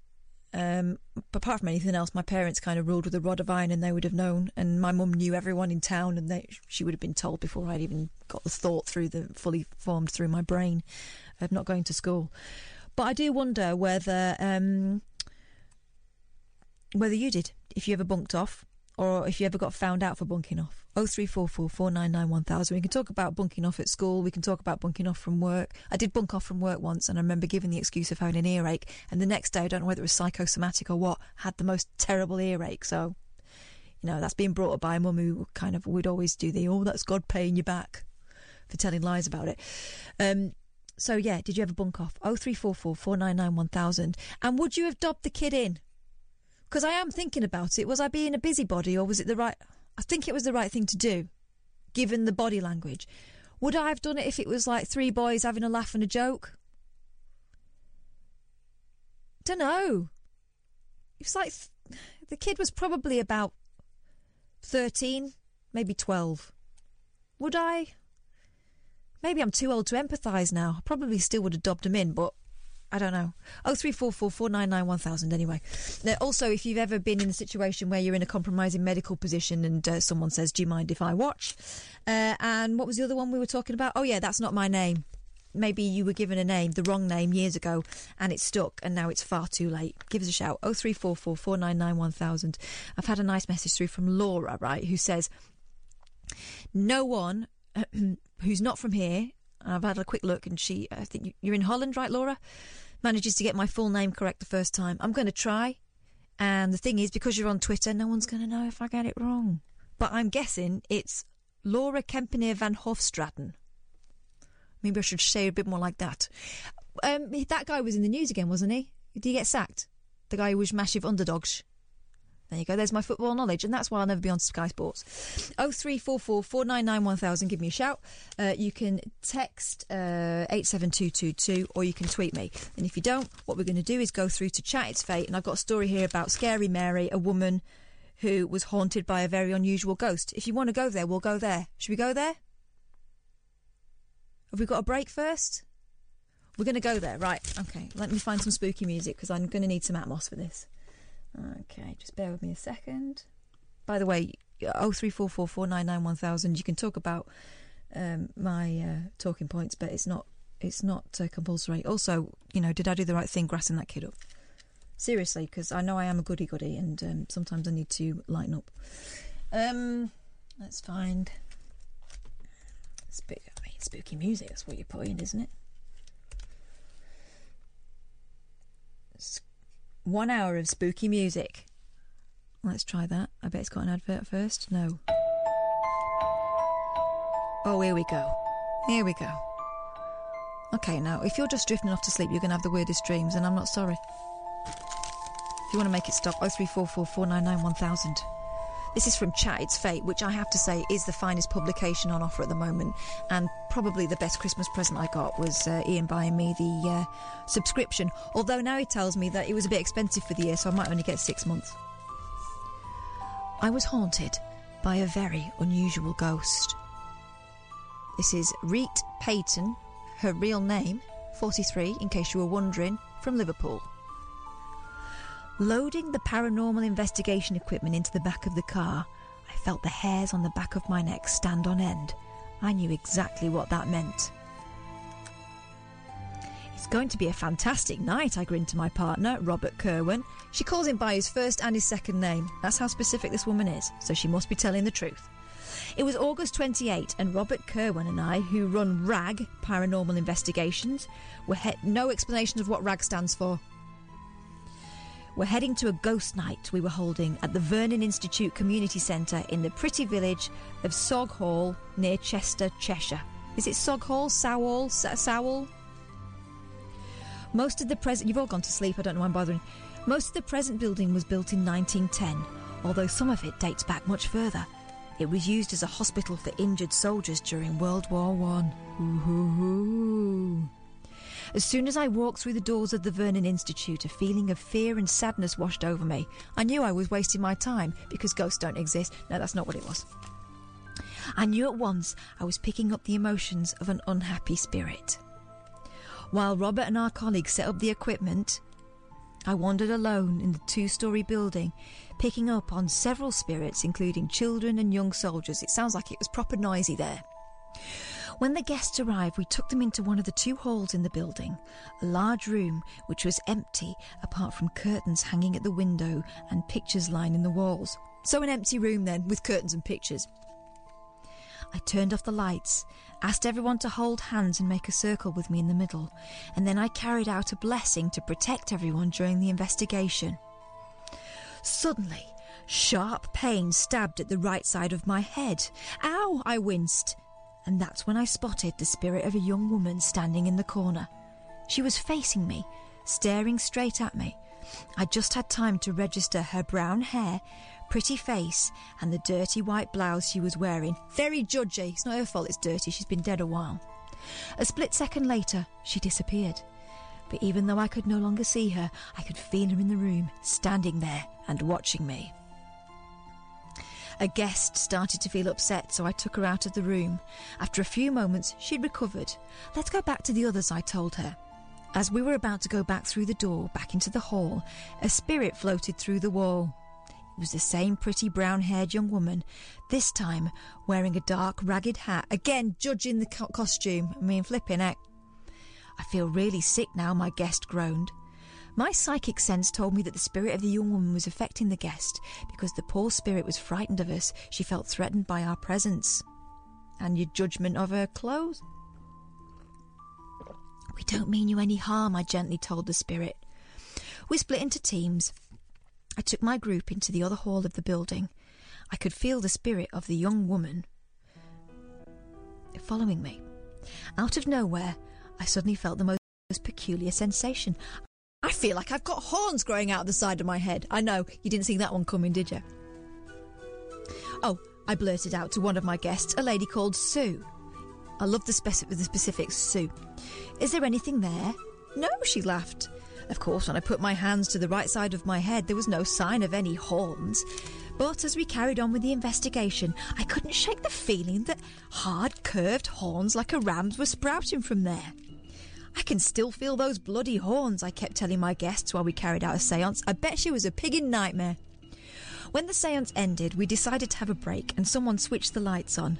"Reet, come here and look at this," one of the guests yelled. I hurried over to where the guest stood pointing to a picture hanging on the wall. "You're not going to believe this," she told me. As I looked at the picture, which I definitely hadn't seen beforehand or looked up online before I did the investigation there, it was a drawing of an elderly lady with a white shawl around her shoulders. She looked perfectly ordinary, except that she had 2 curved horns coming out of the right side of her head. "Oh my God, that's what I've been picking up on," I gasped. And I recognised the woman in the picture. She was the young spirit I'd been seeing, only in the picture she was decades older. I read the description below the drawing. It was a picture of a woman named Mary Davis who'd lived in the village in the 1600s. She was a midwife, married to a farmer who died, leaving her all alone as a widow. At the age of 28, she'd grown horns out the side of her head, earning her the name the Horned Lady of Soghall. Is it Soghall or Sowall? If you're from Chester and you're shouting at the radio, 0344 499 1000. The horns shed several times but always grew back. A portrait of her was painted in 1668 when she was 72, and that painting is now in the British Museum. Visions played in my head like a film. In one, I saw people throwing rotting fruit at poor Mary in the street, screaming that she was a witch. In another, I watched Mary's mother locking her in the cottage because she was ashamed of her. I knew Mary was showing me scenes of her life. I was ugly, Mary whispered in my head, her voice cracking with desperation. Oh, I was ugly. People were scared of me and said I was the devil. My heart filled with pity for poor Mary, who'd spent most of her life shunned, feared and treated like a freak. "You were beautiful," I told Mary firmly. So that was that sorted. Let's speak to Rosie, not Mary. Forgive me, Rosie. Hi. Yes, a very convincing tale of a horny woman. Yeah, not one I've heard before. No, exactly. You have to know where to look for these things. How you doing, Rosie? I'm right, yeah. Just feeling rather guilty because I did bunk school, so obviously I'm not as goody as you. You, madam, are an outrage. Tell me about it. What did you do, and was it worth it? Well, no, it was around the time my granddad died. Unexpectedly to me, although my mum and dad kind of knew about it, but they didn't bother to let me know. So I kind of went off the rails a bit. Right. And just, well, my mum worked at a local church running a playgroup, so she used to leave just after me. So I'd just sort of go to school as if I was going to school, and then, because my school was literally around the corner, and I'd just wait around the corner until my mum had gone and then go back to the house with about 3 friends. Oh, and is that where the mayhem would ensue, or did you just sit watching the telly? Oh, yes. No, we would make silly phone calls. Oh. So we'd just pick names out of the directory and phone people up and say things like, "Is that the hearing aid centre?" And they'd say, "No, I'm afraid you've got the wrong number," and we'd just go, "Pardon?" over and over and over. A classic. Yeah, it was quite good.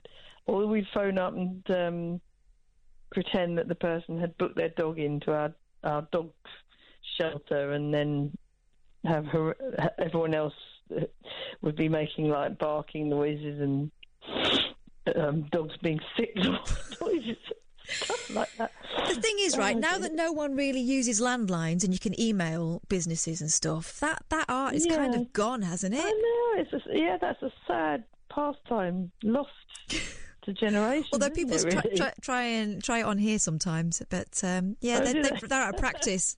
You're in my generation with the last of the greats, I think, with that kind of stuff. Yeah, that is true, actually. Yeah, I guess there was the knockdown ginger and the throwing crab apples at people's windows while you sailed down the road on your bike. Yeah. Now what have they got? Online porn, Tinder. Bumble. Exactly. There was such innocent pursuits back then, Rosie, although we felt terribly rebellious. Or you did, rather, because I never rebelled. Not really, not like that anyway. No. Hey, Rosie, I've got to go because I've got to get the news. Oh, okay. Well, nice to see you the other day. And, have a good week. All right, you too. And I'll bye. I'll get you to listen again as long as you're not bunking off. 0344 499 1000. Thanks for all your text messages and your tweets. I'll read some of those the other side of this. The Late Night Alternative with Katherine Boyle. You never know just where the conversation will take you. On Talk Radio.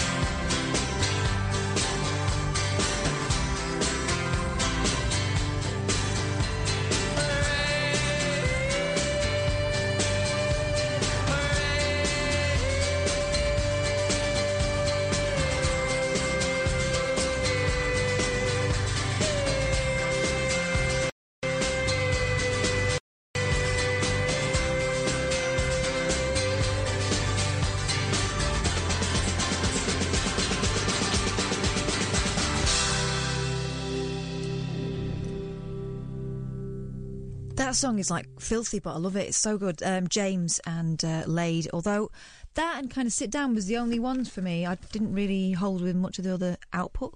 Not that you care. I'm never going to get a job on Top of the Pops with that kind of chat. Hey, Sally, you must be psychic, by the way. Am I? Yeah, because I was about to read out something that I happened upon today while I was thinking about the conversation we had last night. Yeah. Did you see it? No, what? What was it? This BBC News article, Is Autism Being Missed Among Women and Girls? Oh, right. No, I didn't see that. I'll have to have a look. It's really, really interesting. It says lots of autistic girls and women come across as very quiet, shy and introverted, says Alice Rowe, a UK author and entrepreneur who was diagnosed herself a few years ago. Those quiet girls and their problems can be invisible to other people. And she wasn't diagnosed till she was 22. Oh, God. Do you know what I mean? When I was learning about it and everything, they were saying that, it doesn't usually show until sort of teens. And they said one of the ways you can sort of, a telltale sign is that they keep hold of toys that are not age appropriate. They'll keep hold of... My daughter went through a stage of loving My Little Pony. Right. And she loved it right up until the age of sort of 12, 13. You know, she had all the cuddly toys and... But that's a tricky one, because My Little Ponies is cool, right? You get loads of grown-ups that like My Little Ponies. Yeah, exactly. So we were like, you know, well, is that what it is? But even she kept dolls and things like that were just sort of...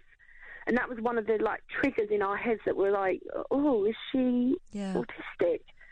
But yeah, it's weird how it doesn't seem to show until they're a lot older, and I don't know, maybe it's put down to hormones of becoming teenagers. Yeah. And, well, that's what someone wrote to me earlier on in the day, and they put it in a ham-fisted way, but they said, it was kind of consigned to the women's problems folder.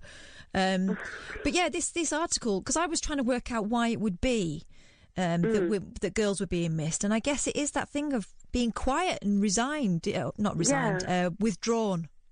Yeah, it's just put down to being a girl. Yeah, being a girl. You know, girls don't tend to put themselves forward as much as boys in mixed classes, for example, you know. Yeah. So, interesting. Yeah, I'll have a look at that. I tweeted it earlier on, but I'll retweet it so you can have a look.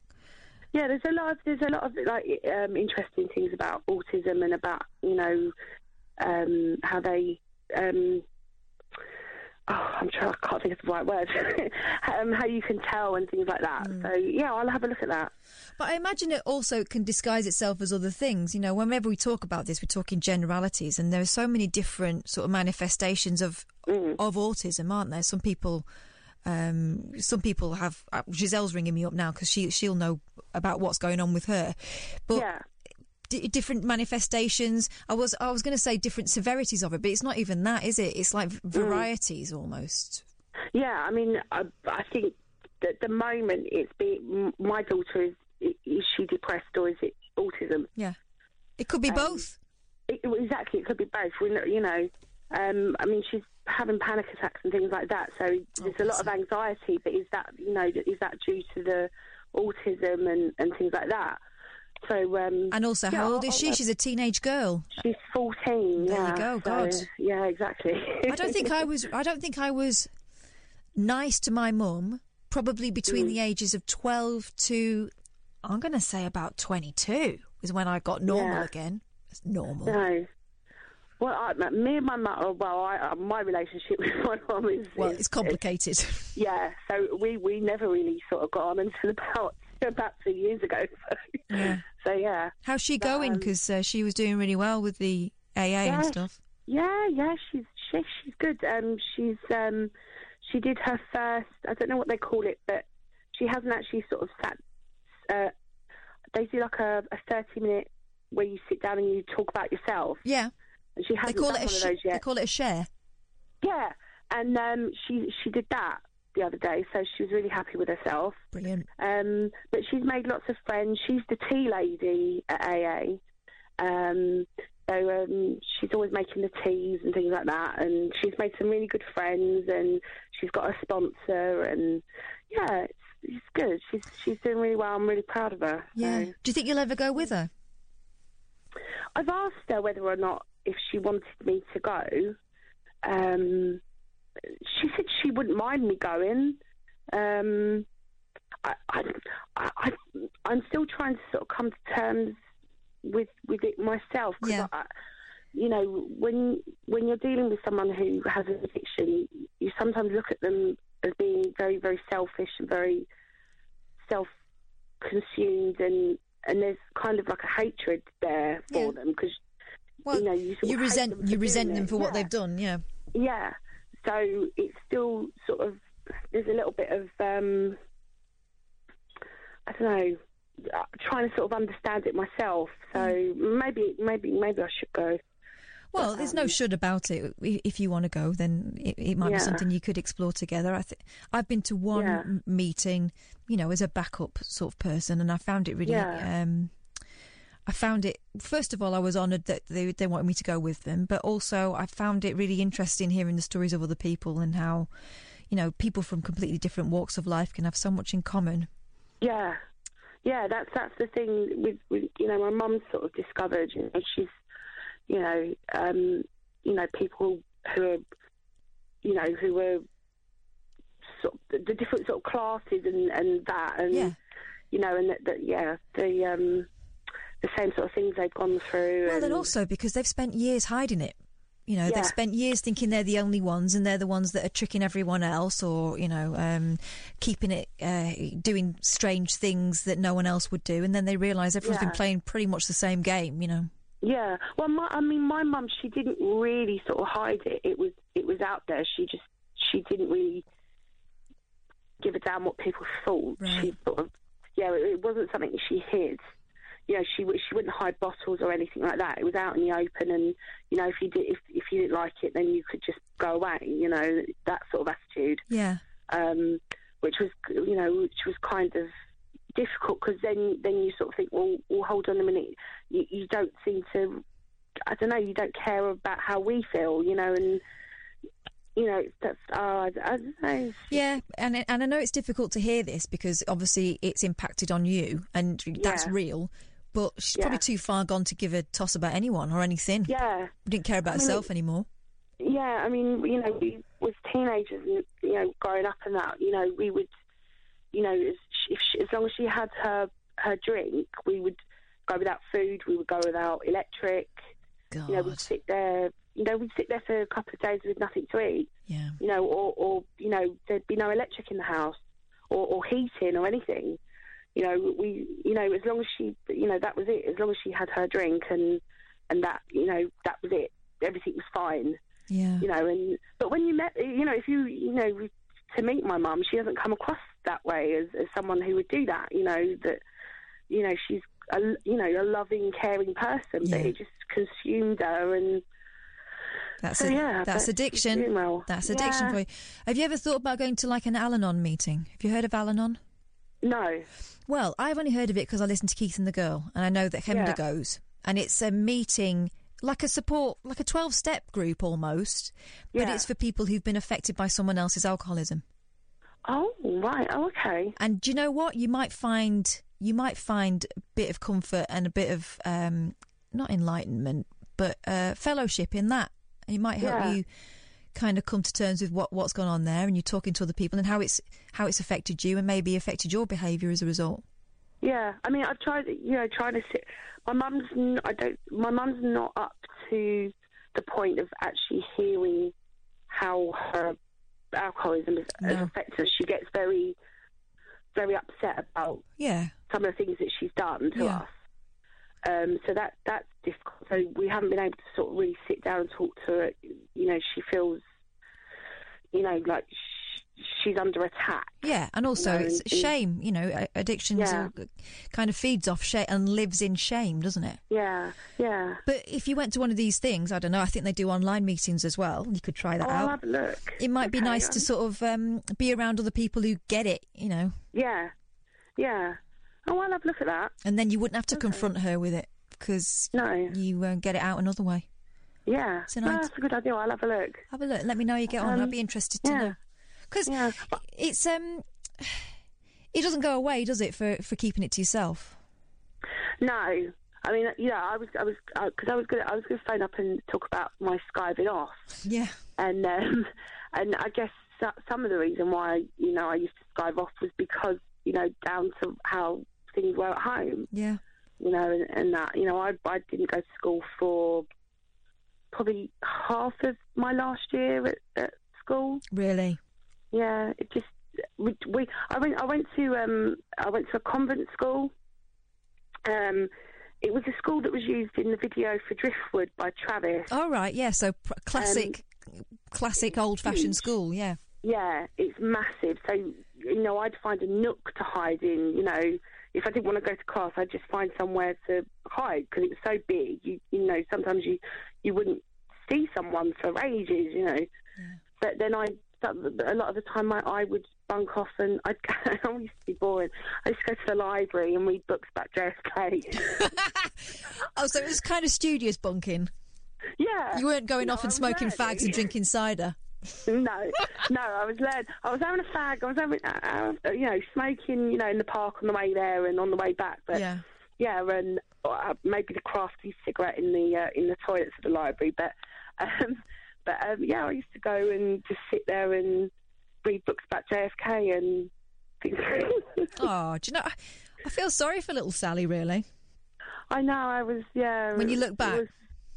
It was tough, you know. Yeah, I think I'd, you know, want to rewind and probably do that. I think I'd like to do that again, but, you know, there you go. Yeah. So wasn't really down to you, was it? No. So. Oh, bless you. But, they were good. There's a lot.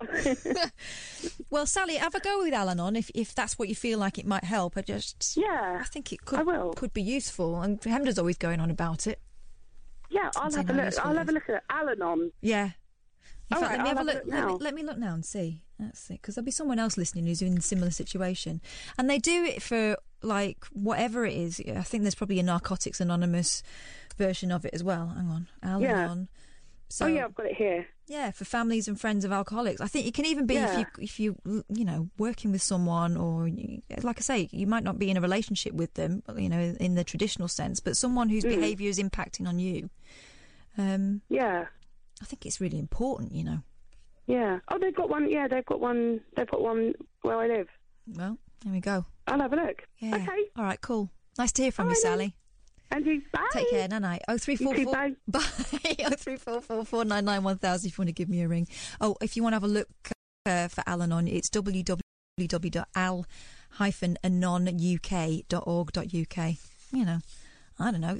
Sometimes these groups work for you. They might work for you, might not, but it's something worth considering, I think, if you feel like you're carrying this crap round that actually had nothing to do with you and everything to do with you at the same time. You're listening to Talk Radio. I'm going to speak to Giselle the other side of the break, but then it could be you. 0344 499 1000. You can text Talk and your message to me here on 87222, and that'll cost you 25p plus your standard network rate. Or you can tweet me at Talk Radio at Flipping Kath. But really, the phone number is probably the easiest way to get through, and we phone you straight back, so it'll cost you next to nothing. 0344 499 1000. Experience the unconventional, the unpredictable, and the completely unorthodox. The Late Night Alternative with Katherine Boyle on Talk Radio. Oh, got a nice tweet through from the worst of Brighton.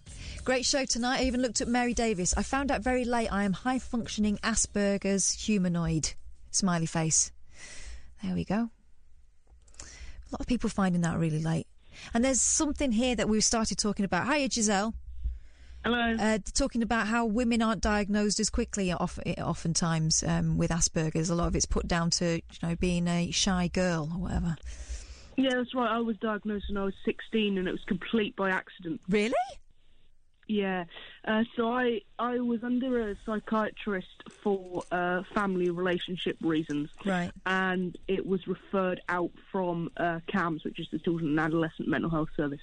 And the psychiatrist was supposed to meet with myself and my parents, and my parents refused to cooperate, so they ended up meeting with me a few times, and I would evidence how I felt about things through graphs and various different things, and the psychiatrist in question just turned around and went, yeah, well, not many people that are 14 do this, and just went, yeah, I think you might be autistic, and I got diagnosed. I sort of started talking about it in the year preceding, and I got diagnosed when I was just turned about 16 and 1 month, and completely by accident. So it wasn't ever picked up. I was very academic as a kid. Looking back over time, you know, there are telltale signs, but it's what it is tends to be is that women as a gender tend to be able to mask things better and mimic better, so subconsciously will mimic situations around them and therefore able to mask it. So yeah, I was diagnosed completely by accident and at 16, and I'm 23 now, and to be honest with you, if it wasn't picked up by accident, I don't think it would have been picked up. Fascinating. Do you think your life has improved since getting the diagnosis? Oh, that's a tough one. I think it depends how you view labels. If you take something that can empower you and you take it as that, then yeah, sure. But it's not about kind of other people, how other people see you. It's whether that is valid to you. Yeah. And it's like any label, you know, in that sense. Yeah. I'm just thinking from the perspective of, you know, I've got a couple of friends who have had children diagnosed, and thankfully quite early on, but they kind of had to fight for it to be looked at. And then when it was, it confirmed that they knew that their child was different. Nothing wrong with the children, but the child's brain was wired differently. Yeah, and that they saw life differently. But it also gave them some clue as to how to take it going forward. You know.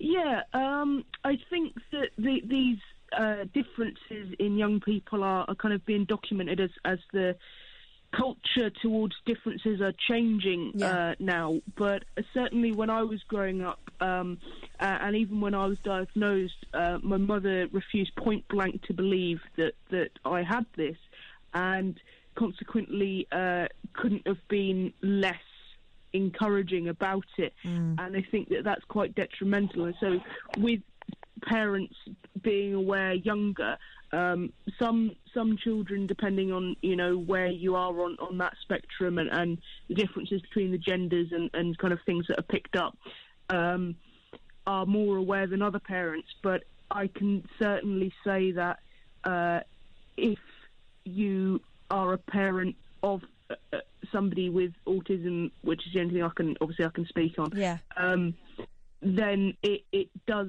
help to have that positive reinforcement, because negative reinforcement unfortunately only puts the autistic person in kind of more of a tailspin, because when you get diagnosis, my own experience is, well, what do you mean I'm autistic? What does this mean? And then you suddenly want to know everything about it. Then you probably, may well disregard it for a while.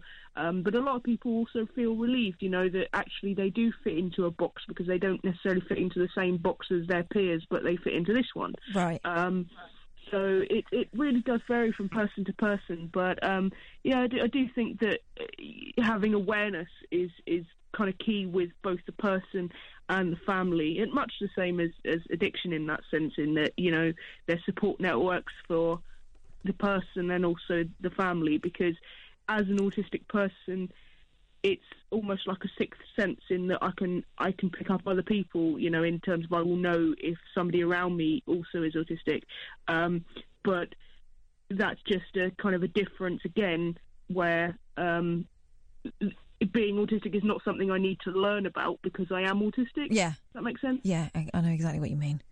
When you look back at some of the things you were doing that other people were puzzled by, you mentioned that, obviously when you got your diagnosis, you went, okay, so it might be part of that. What kind of thing are you talking about? The most obvious thing, and again, I can only speak from my own experience, but the most obvious thing for me was social communication and the lack of friends. So I never had friends growing up. I used to be looked after the majority of the time by a childminder, and she had to go into the school that I was at when I was probably the same age as your youngest, and say, please can you get some classmates to make friends with Giselle, because she doesn't have any friends. I was very much kind of a loner, very fixated on things. I had quite advanced skills in reading and things like that, because I'd spent a lot of my time, on a bench kind of reading in the playground rather than anything else. And just there are positive aspects as well. I had a very high attention to detail, which is something that I still have now and benefits me on personal and professional levels. And it's just also the patterns of thinking. So a lot of autistic people are visual thinkers. It tend to be split into three, particularly like in women as well: visual thinkers, pattern thinkers, and verbal thinkers. So you might have somebody that's very good at artwork and hence fits the stereotype of an autistic woman that would be shy but very good in their particular skill set. You might have somebody like me, which won't surprise you to know that I think verbally, and you might have a pattern thinker who might be good at music or maths, because they understand the intricacies in patterns without really having to think about it. So it's just the way, but conversely, I couldn't pick up things like something called cognitive empathy, which is different to empathy in terms of thinking about people's feelings. It's more about people's thoughts. neurotypical people, that's non-autistic people, tend to have innate ability to understand what another person might be thinking. I don't have that, and that's a very big thing for me in terms of being autistic, that I can pick up on people's emotions but not their thoughts. So I will need people to reassure me. If I was say, "Are you okay?" and somebody said yes, I wouldn't be able to tell whether they're telling the truth or not. Yeah, whether it was one of those yeses or a yes, let's move on because I don't want to discuss this anymore, or yes, please recognise in my face that I'm saying yes, but it's really not okay. Yeah, it's differences in tone and something that I've had to learn. So because I don't have like a social cue and social language built in my brain from scratch because I'm wired slightly differently, it means it's something I've had to learn really from being an adult. And I guess that kind of led itself when you're a kid to not being able to make friends as well as other people because of that. But it's possible to adapt and overcome. Yeah, and that's what you will do because we're coping beings, aren't we? I've been thinking a lot over the last couple of weeks about the fact that there's a whole generation of people who are different and who have been looked after with the best of intentions by parents who end up being elderly, and then when those parents go, they're out in the world, and it becomes quite clear that they've not been prepared to look after themselves because they were very, very loved and very looked after, and the mum or dad knew that they needed to be looked after for an extended time, but didn't make that provision, and also they're kind of unaware. I'm thinking there's a family member of mine who has managed to find his niche in order to be able to carry on with, like, when you're talking about patterns and stuff. Patterns, very ordered thinker, plays the piano, but there's no musicality in it, but the notes are all there, that kind of person. Worked as an engineer, solitary, but it's mechanical pattern thinking, and has always been in a position where he's been kind of in charge, whereby he's the sort of caregiver, so he gets to decide when dinners are had and things like that, and it became quite obvious. I'll tell you, I'm talking about my step-granddad. It became quite... And before being married to my grandma, who was older than him, he was married to someone who was disabled, and so he had to look after her. And he was great at that because he was regimented, But when we came along, and there's sort of younger people in the house, and it's quote-unquote disordered, he couldn't cope with it. And at first we thought it was because he didn't like us. But it's not that at all. It's just that he's never been off his track.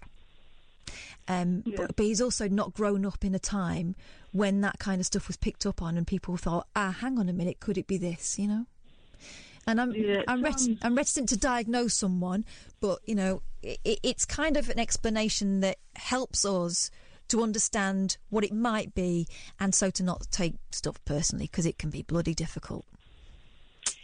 Yeah, it sounds like that. Regimented is definitely the word that kind of stands out to me there. It sounds like one of the things with autism is a difficulty with change. Yeah. So and also it sounds like he may well have a lot of leadership skill. Oh, absolutely. But perhaps not, which is this completely talking from personally relating here. Not as good in sort of teamwork, so somewhere where you necessarily don't take the lead and you have to follow. That is a whole different kind of kettle of fish and skill set. Yeah. But it's just, I think, with somebody of that generation and age in particular, it's as you say, it wasn't picked up on in those days. But he was just labelled a kind of awkward, strange kid. Really, and his mum took him under her wing. The dad didn't get on with him, didn't know what to do with him, but the mum protected him, basically. I think it's like in any case, just getting I'm not a parent, but parents getting a balance between protection and not overprotection, because people have to make their own way in the world, and unfortunately, if you shelter somebody too much and you pass away in that instance, then they're kind of left to fend for themselves and don't necessarily have the skill set. But likewise, you can also be not given enough, and kind of the same result ensues. I had one of those scenarios, and it's possible, but even though I was diagnosed late at 16, it's not like being diagnosed, say, somebody like Anne Hegarty from The Chase, who is diagnosed, and she was diagnosed with Asperger's when she was 60, I think, or 50 possibly, so it's later than 16. And, you know, that must be hard because, you know, you try and fit the pieces together, but it's still possible, you know. It just takes understanding from the person and the persons around them, I think. Yeah, absolutely. And it's that thing. Talking to a lot of social workers, you know, asking them for advice recently on various things that we're sort of covering on this show. But it's something that they're coming back with time after time is this idea that a lot of these people have been under the radar for years and years because they've been so well looked after. And then, of course, they're not going to get any help because no one knows about them until they come a cropper, or until they get into trouble, or, you know, whatever it might be. And that's just, unfortunately, that's just exacerbating already standing vulnerabilities of people in society that need help but have to kind of crash into a tree before they get it, which is kind of quite sad, really. Oh, it totally is. Do you think things are getting better? You know, I think it's all about money. And I think that, unfortunately, money is, you know, what allows people to get training. I think people's intentions are there for things to get better. But I think the right resources have to be had. And unfortunately, that comes down to money. But, you know, my opinion doesn't matter on it, really. But I hope so. It's interesting. It's not that it doesn't matter. So all that stuff aside, Giselle, how are you doing? I'm good. I was going to ask you how you were doing. Has anybody asked you today? Has anyone asked me today? I've been unconscious for a lot of the day, which is kind of how I like it. No, I'm all right. It's a strange sensation because normally there's two of us in here, and it is weird to be in here kind of talking out into the ether, but it's cool. You know, it's something I've done before, and I get used to it after a while, and it's only for a week. It's all groovy. Yeah, it is. Like, honestly, I'm not just saying this, it is an absolute privilege to listen to you when you do solo shows, because they are so special. And I think a lot of the callers will give you this rhetoric, but it is the absolute truth, because it's just different. For me, it reminds me of an amalgamation of various different, because obviously I've listened to a lot of radio, and a lot of different, somewhere between sort of Graham Torrington and Edith Bowman. You know, it's just... Enjoy it. You can have that one, Kath. That's a nice sandwich. It's you know, you have such a vibe, but obviously you know you also have you attract a different person in terms of that will call than Ian will, because the vibe is different, but ultimately the listenership is still the same, if that makes sense. Yeah. So as a listener, it is, honestly, it's an absolute privilege. Oh, well, bless you. Thanks very much for saying that. I worry that it's not, that it might be a bit too chilled out. No, but then, you know, you might as well say that you worry that Ian shouts too much. It's just, it just is what it is. It's just different. It's not bad. It's just different. Just different. Oh, thanks very much, Giselle. I really appreciate that. That's cool. Yeah, no problem. Nice to speak to you. Take care of yourself. You too. We'll speak again. Take care. Bye. 0344 499 1000. We've got Dave on the other side of this, and then maybe you. How about that? Oh, no one's listening at this time, so if you wanted to tell me something, he's going to know. 0344 499 1000. The Late Night Alternative with Katherine Boyle. Speech radio with a difference. Talk Radio. Listen up, Giselle. We've had someone message that may have had a little light bulb go on in their head while they were listening to you talking. Fascinating chat with Giselle, says Simon. I've always been convinced I'm on the spectrum. She's just described me to a T. I'm 43, and our generation were not diagnosed either. You were called names and put down as being naughty and rebellious. There we go. If you want to give me a ring, you've got 20 minutes, probably less than that, because Paul Ross will be in here telling us what's on his fantastic show, which comes up after this one. 0344 499 1000 is the number to call, though. That's 0344 499 1000. What happens is we pick up the phone in the usual way. We take your number, we give you a call straight back, so it costs you next to nothing. Hey, Dave. Dave, you're on. Hi, sorry, I had to take you off speaker. That's all right. Are you all right, Dave? I'm just listening to. I was listening to what you said, and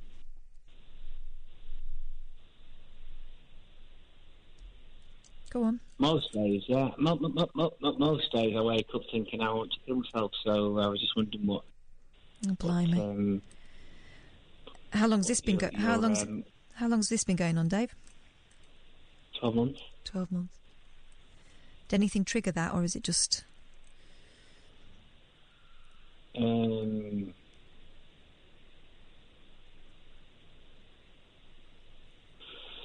Yeah, lots of things triggered it, but yeah, I was just I thought I'd phone in when I listened to what you were talking about. I'm glad you did.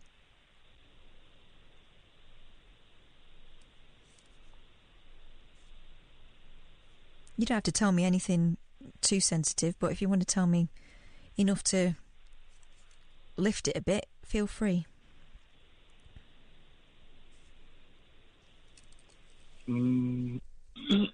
Yeah, 2 years.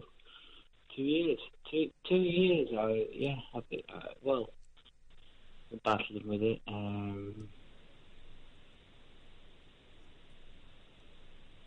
It's more progressive. Mm-hmm. What are you battling with? The feeling, or are we talking depression or something? Yeah. Yeah. Heavy, isn't it? Yeah. Anxiety and depression, yeah. Oh, man, what a cocktail that is. Social anxiety. Right. And depression. Okay. But, I'm obviously bringing the house down, aren't I? Oh, don't be daft. It's fine. You know you can ring up about anything on this show. So, have you got people around you that are aware of this situation, or are you carrying this by yourself?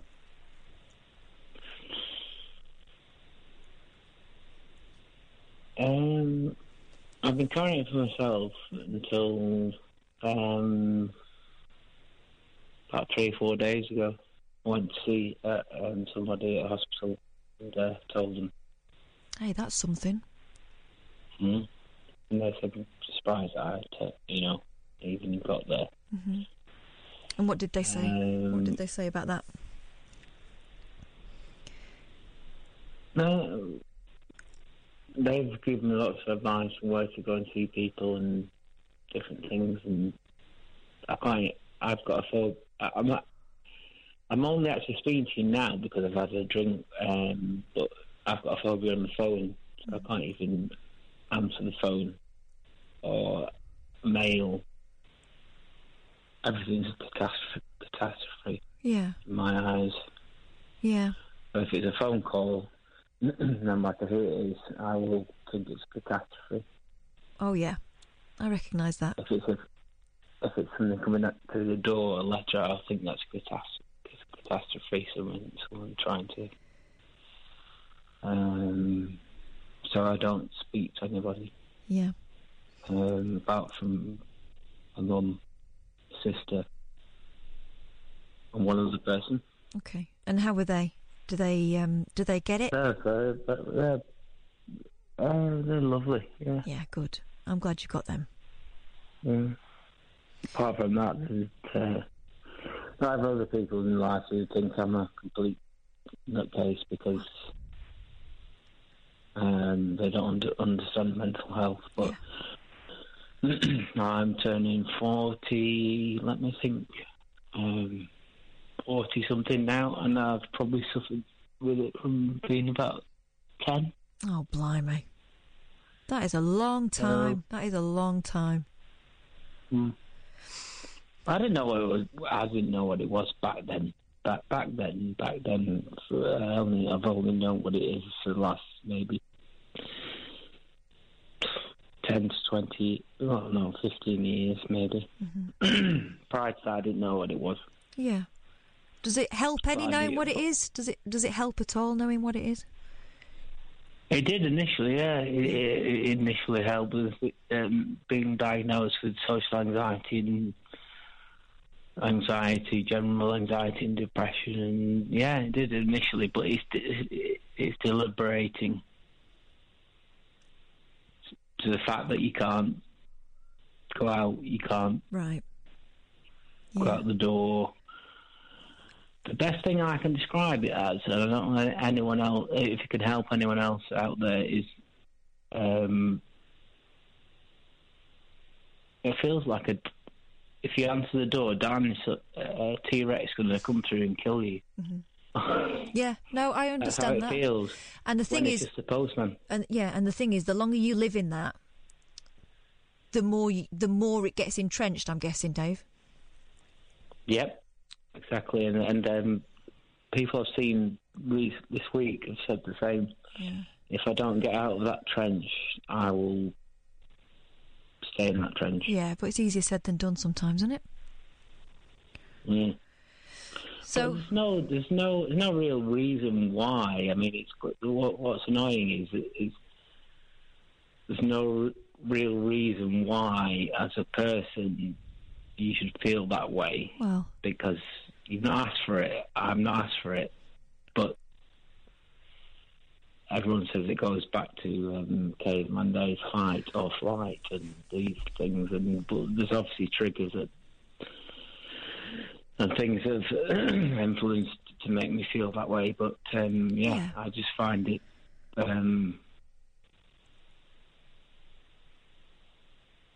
exhausting. I bet. It's heavy. It feels like when you're in the depths of it, you're never going to bounce back up again. Mm-hmm. You're lucky you've got people around. I'm saying you're lucky. You know this, but it doesn't feel it a lot of the time because you can't see beyond what you're feeling at the moment. But obviously you've got people that love you and that want to and will wait for you to bounce back up, however that manifests itself. I mean, do you bounce back up or is it always low? I bounce back up maybe to medium or mediocrity level. All right. Where we are all for maybe a day or two, and then I bounce back down. Yeah. So when was the last time you went and talked to your GP about it? Well, I've actually been to the hospital this week, and I actually changed my GP from county. Right. Where I was living, I've moved into where Mum and Dad lived because where I was living, the NHS was just non-existent and didn't want to know. Unless I phoned up and said, well, actually I did. I phoned up the crisis teams and said, I'm really, really bad, da da da da da. But unless I said I'm going to kill myself, they didn't want to know. Yeah, well, I've heard that story a lot, Dave. Yeah. Well done for shouting. Well done for shouting up for yourself. But I think that's wrong. I mean, and I've moved actually counties to get the right help. Of course, it's wrong. And there's something considerably wrong there to say that. You know, someone in desperation would phone up, and I did actually speak to. When you speak to different people, and they say, "What's wrong with you?" You know, I say, "Well, I'm thinking about killing myself in about half an hour," and they'd be like, "Well, yeah, are you going to do it?" And I'm like, "Well, no." Mm-hmm. But the thought is there. Forget it then. And then they would say, "Forget it." Oh man, that is the way the NHS is. Yeah. But that's not the NHS people's fault. That is the funding's fault, not the NHS. Of course it is. It's all about them trying to sort of firefight, isn't it? Yeah, exactly. But so I just heard what you were talking about with your other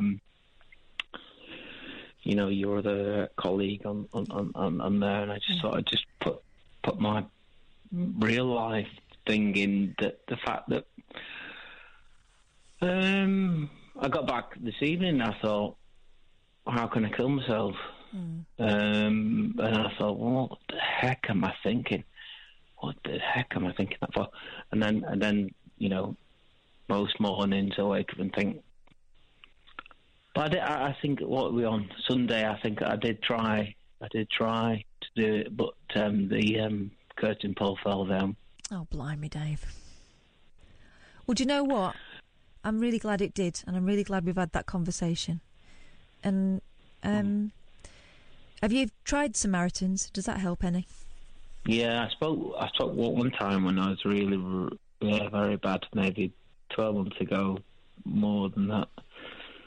I was close to it, and I put Samaritans for and he's a really nice man. Yeah. But the problem is, I will be quite honest with you, is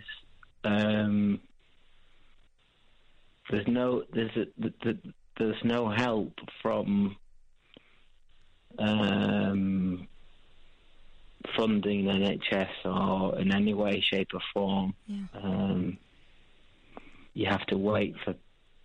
I've spoke to people who've have to wait for 12 months to get an appointment. So when they talk about heart disease, different things, sugar is a bigger killer than heart disease, which I know from statistics. But this is a big. The way the society's gone, this is a massive, massive problem, and I commend the royalties trying to help, and James Middleton, he did the big for he did it for no money in the Express, a big article about how he's struggled with mental health, and it is a real disease. But people think, well, what I feel like after 30 years, if I went and walked in the road and got smashed over and I was in a wheelchair, then people would be would say, "Oh dear, that's terrible." Yeah. And that's what everyone says. They can't see it. They can't. And it is a legitimate illness.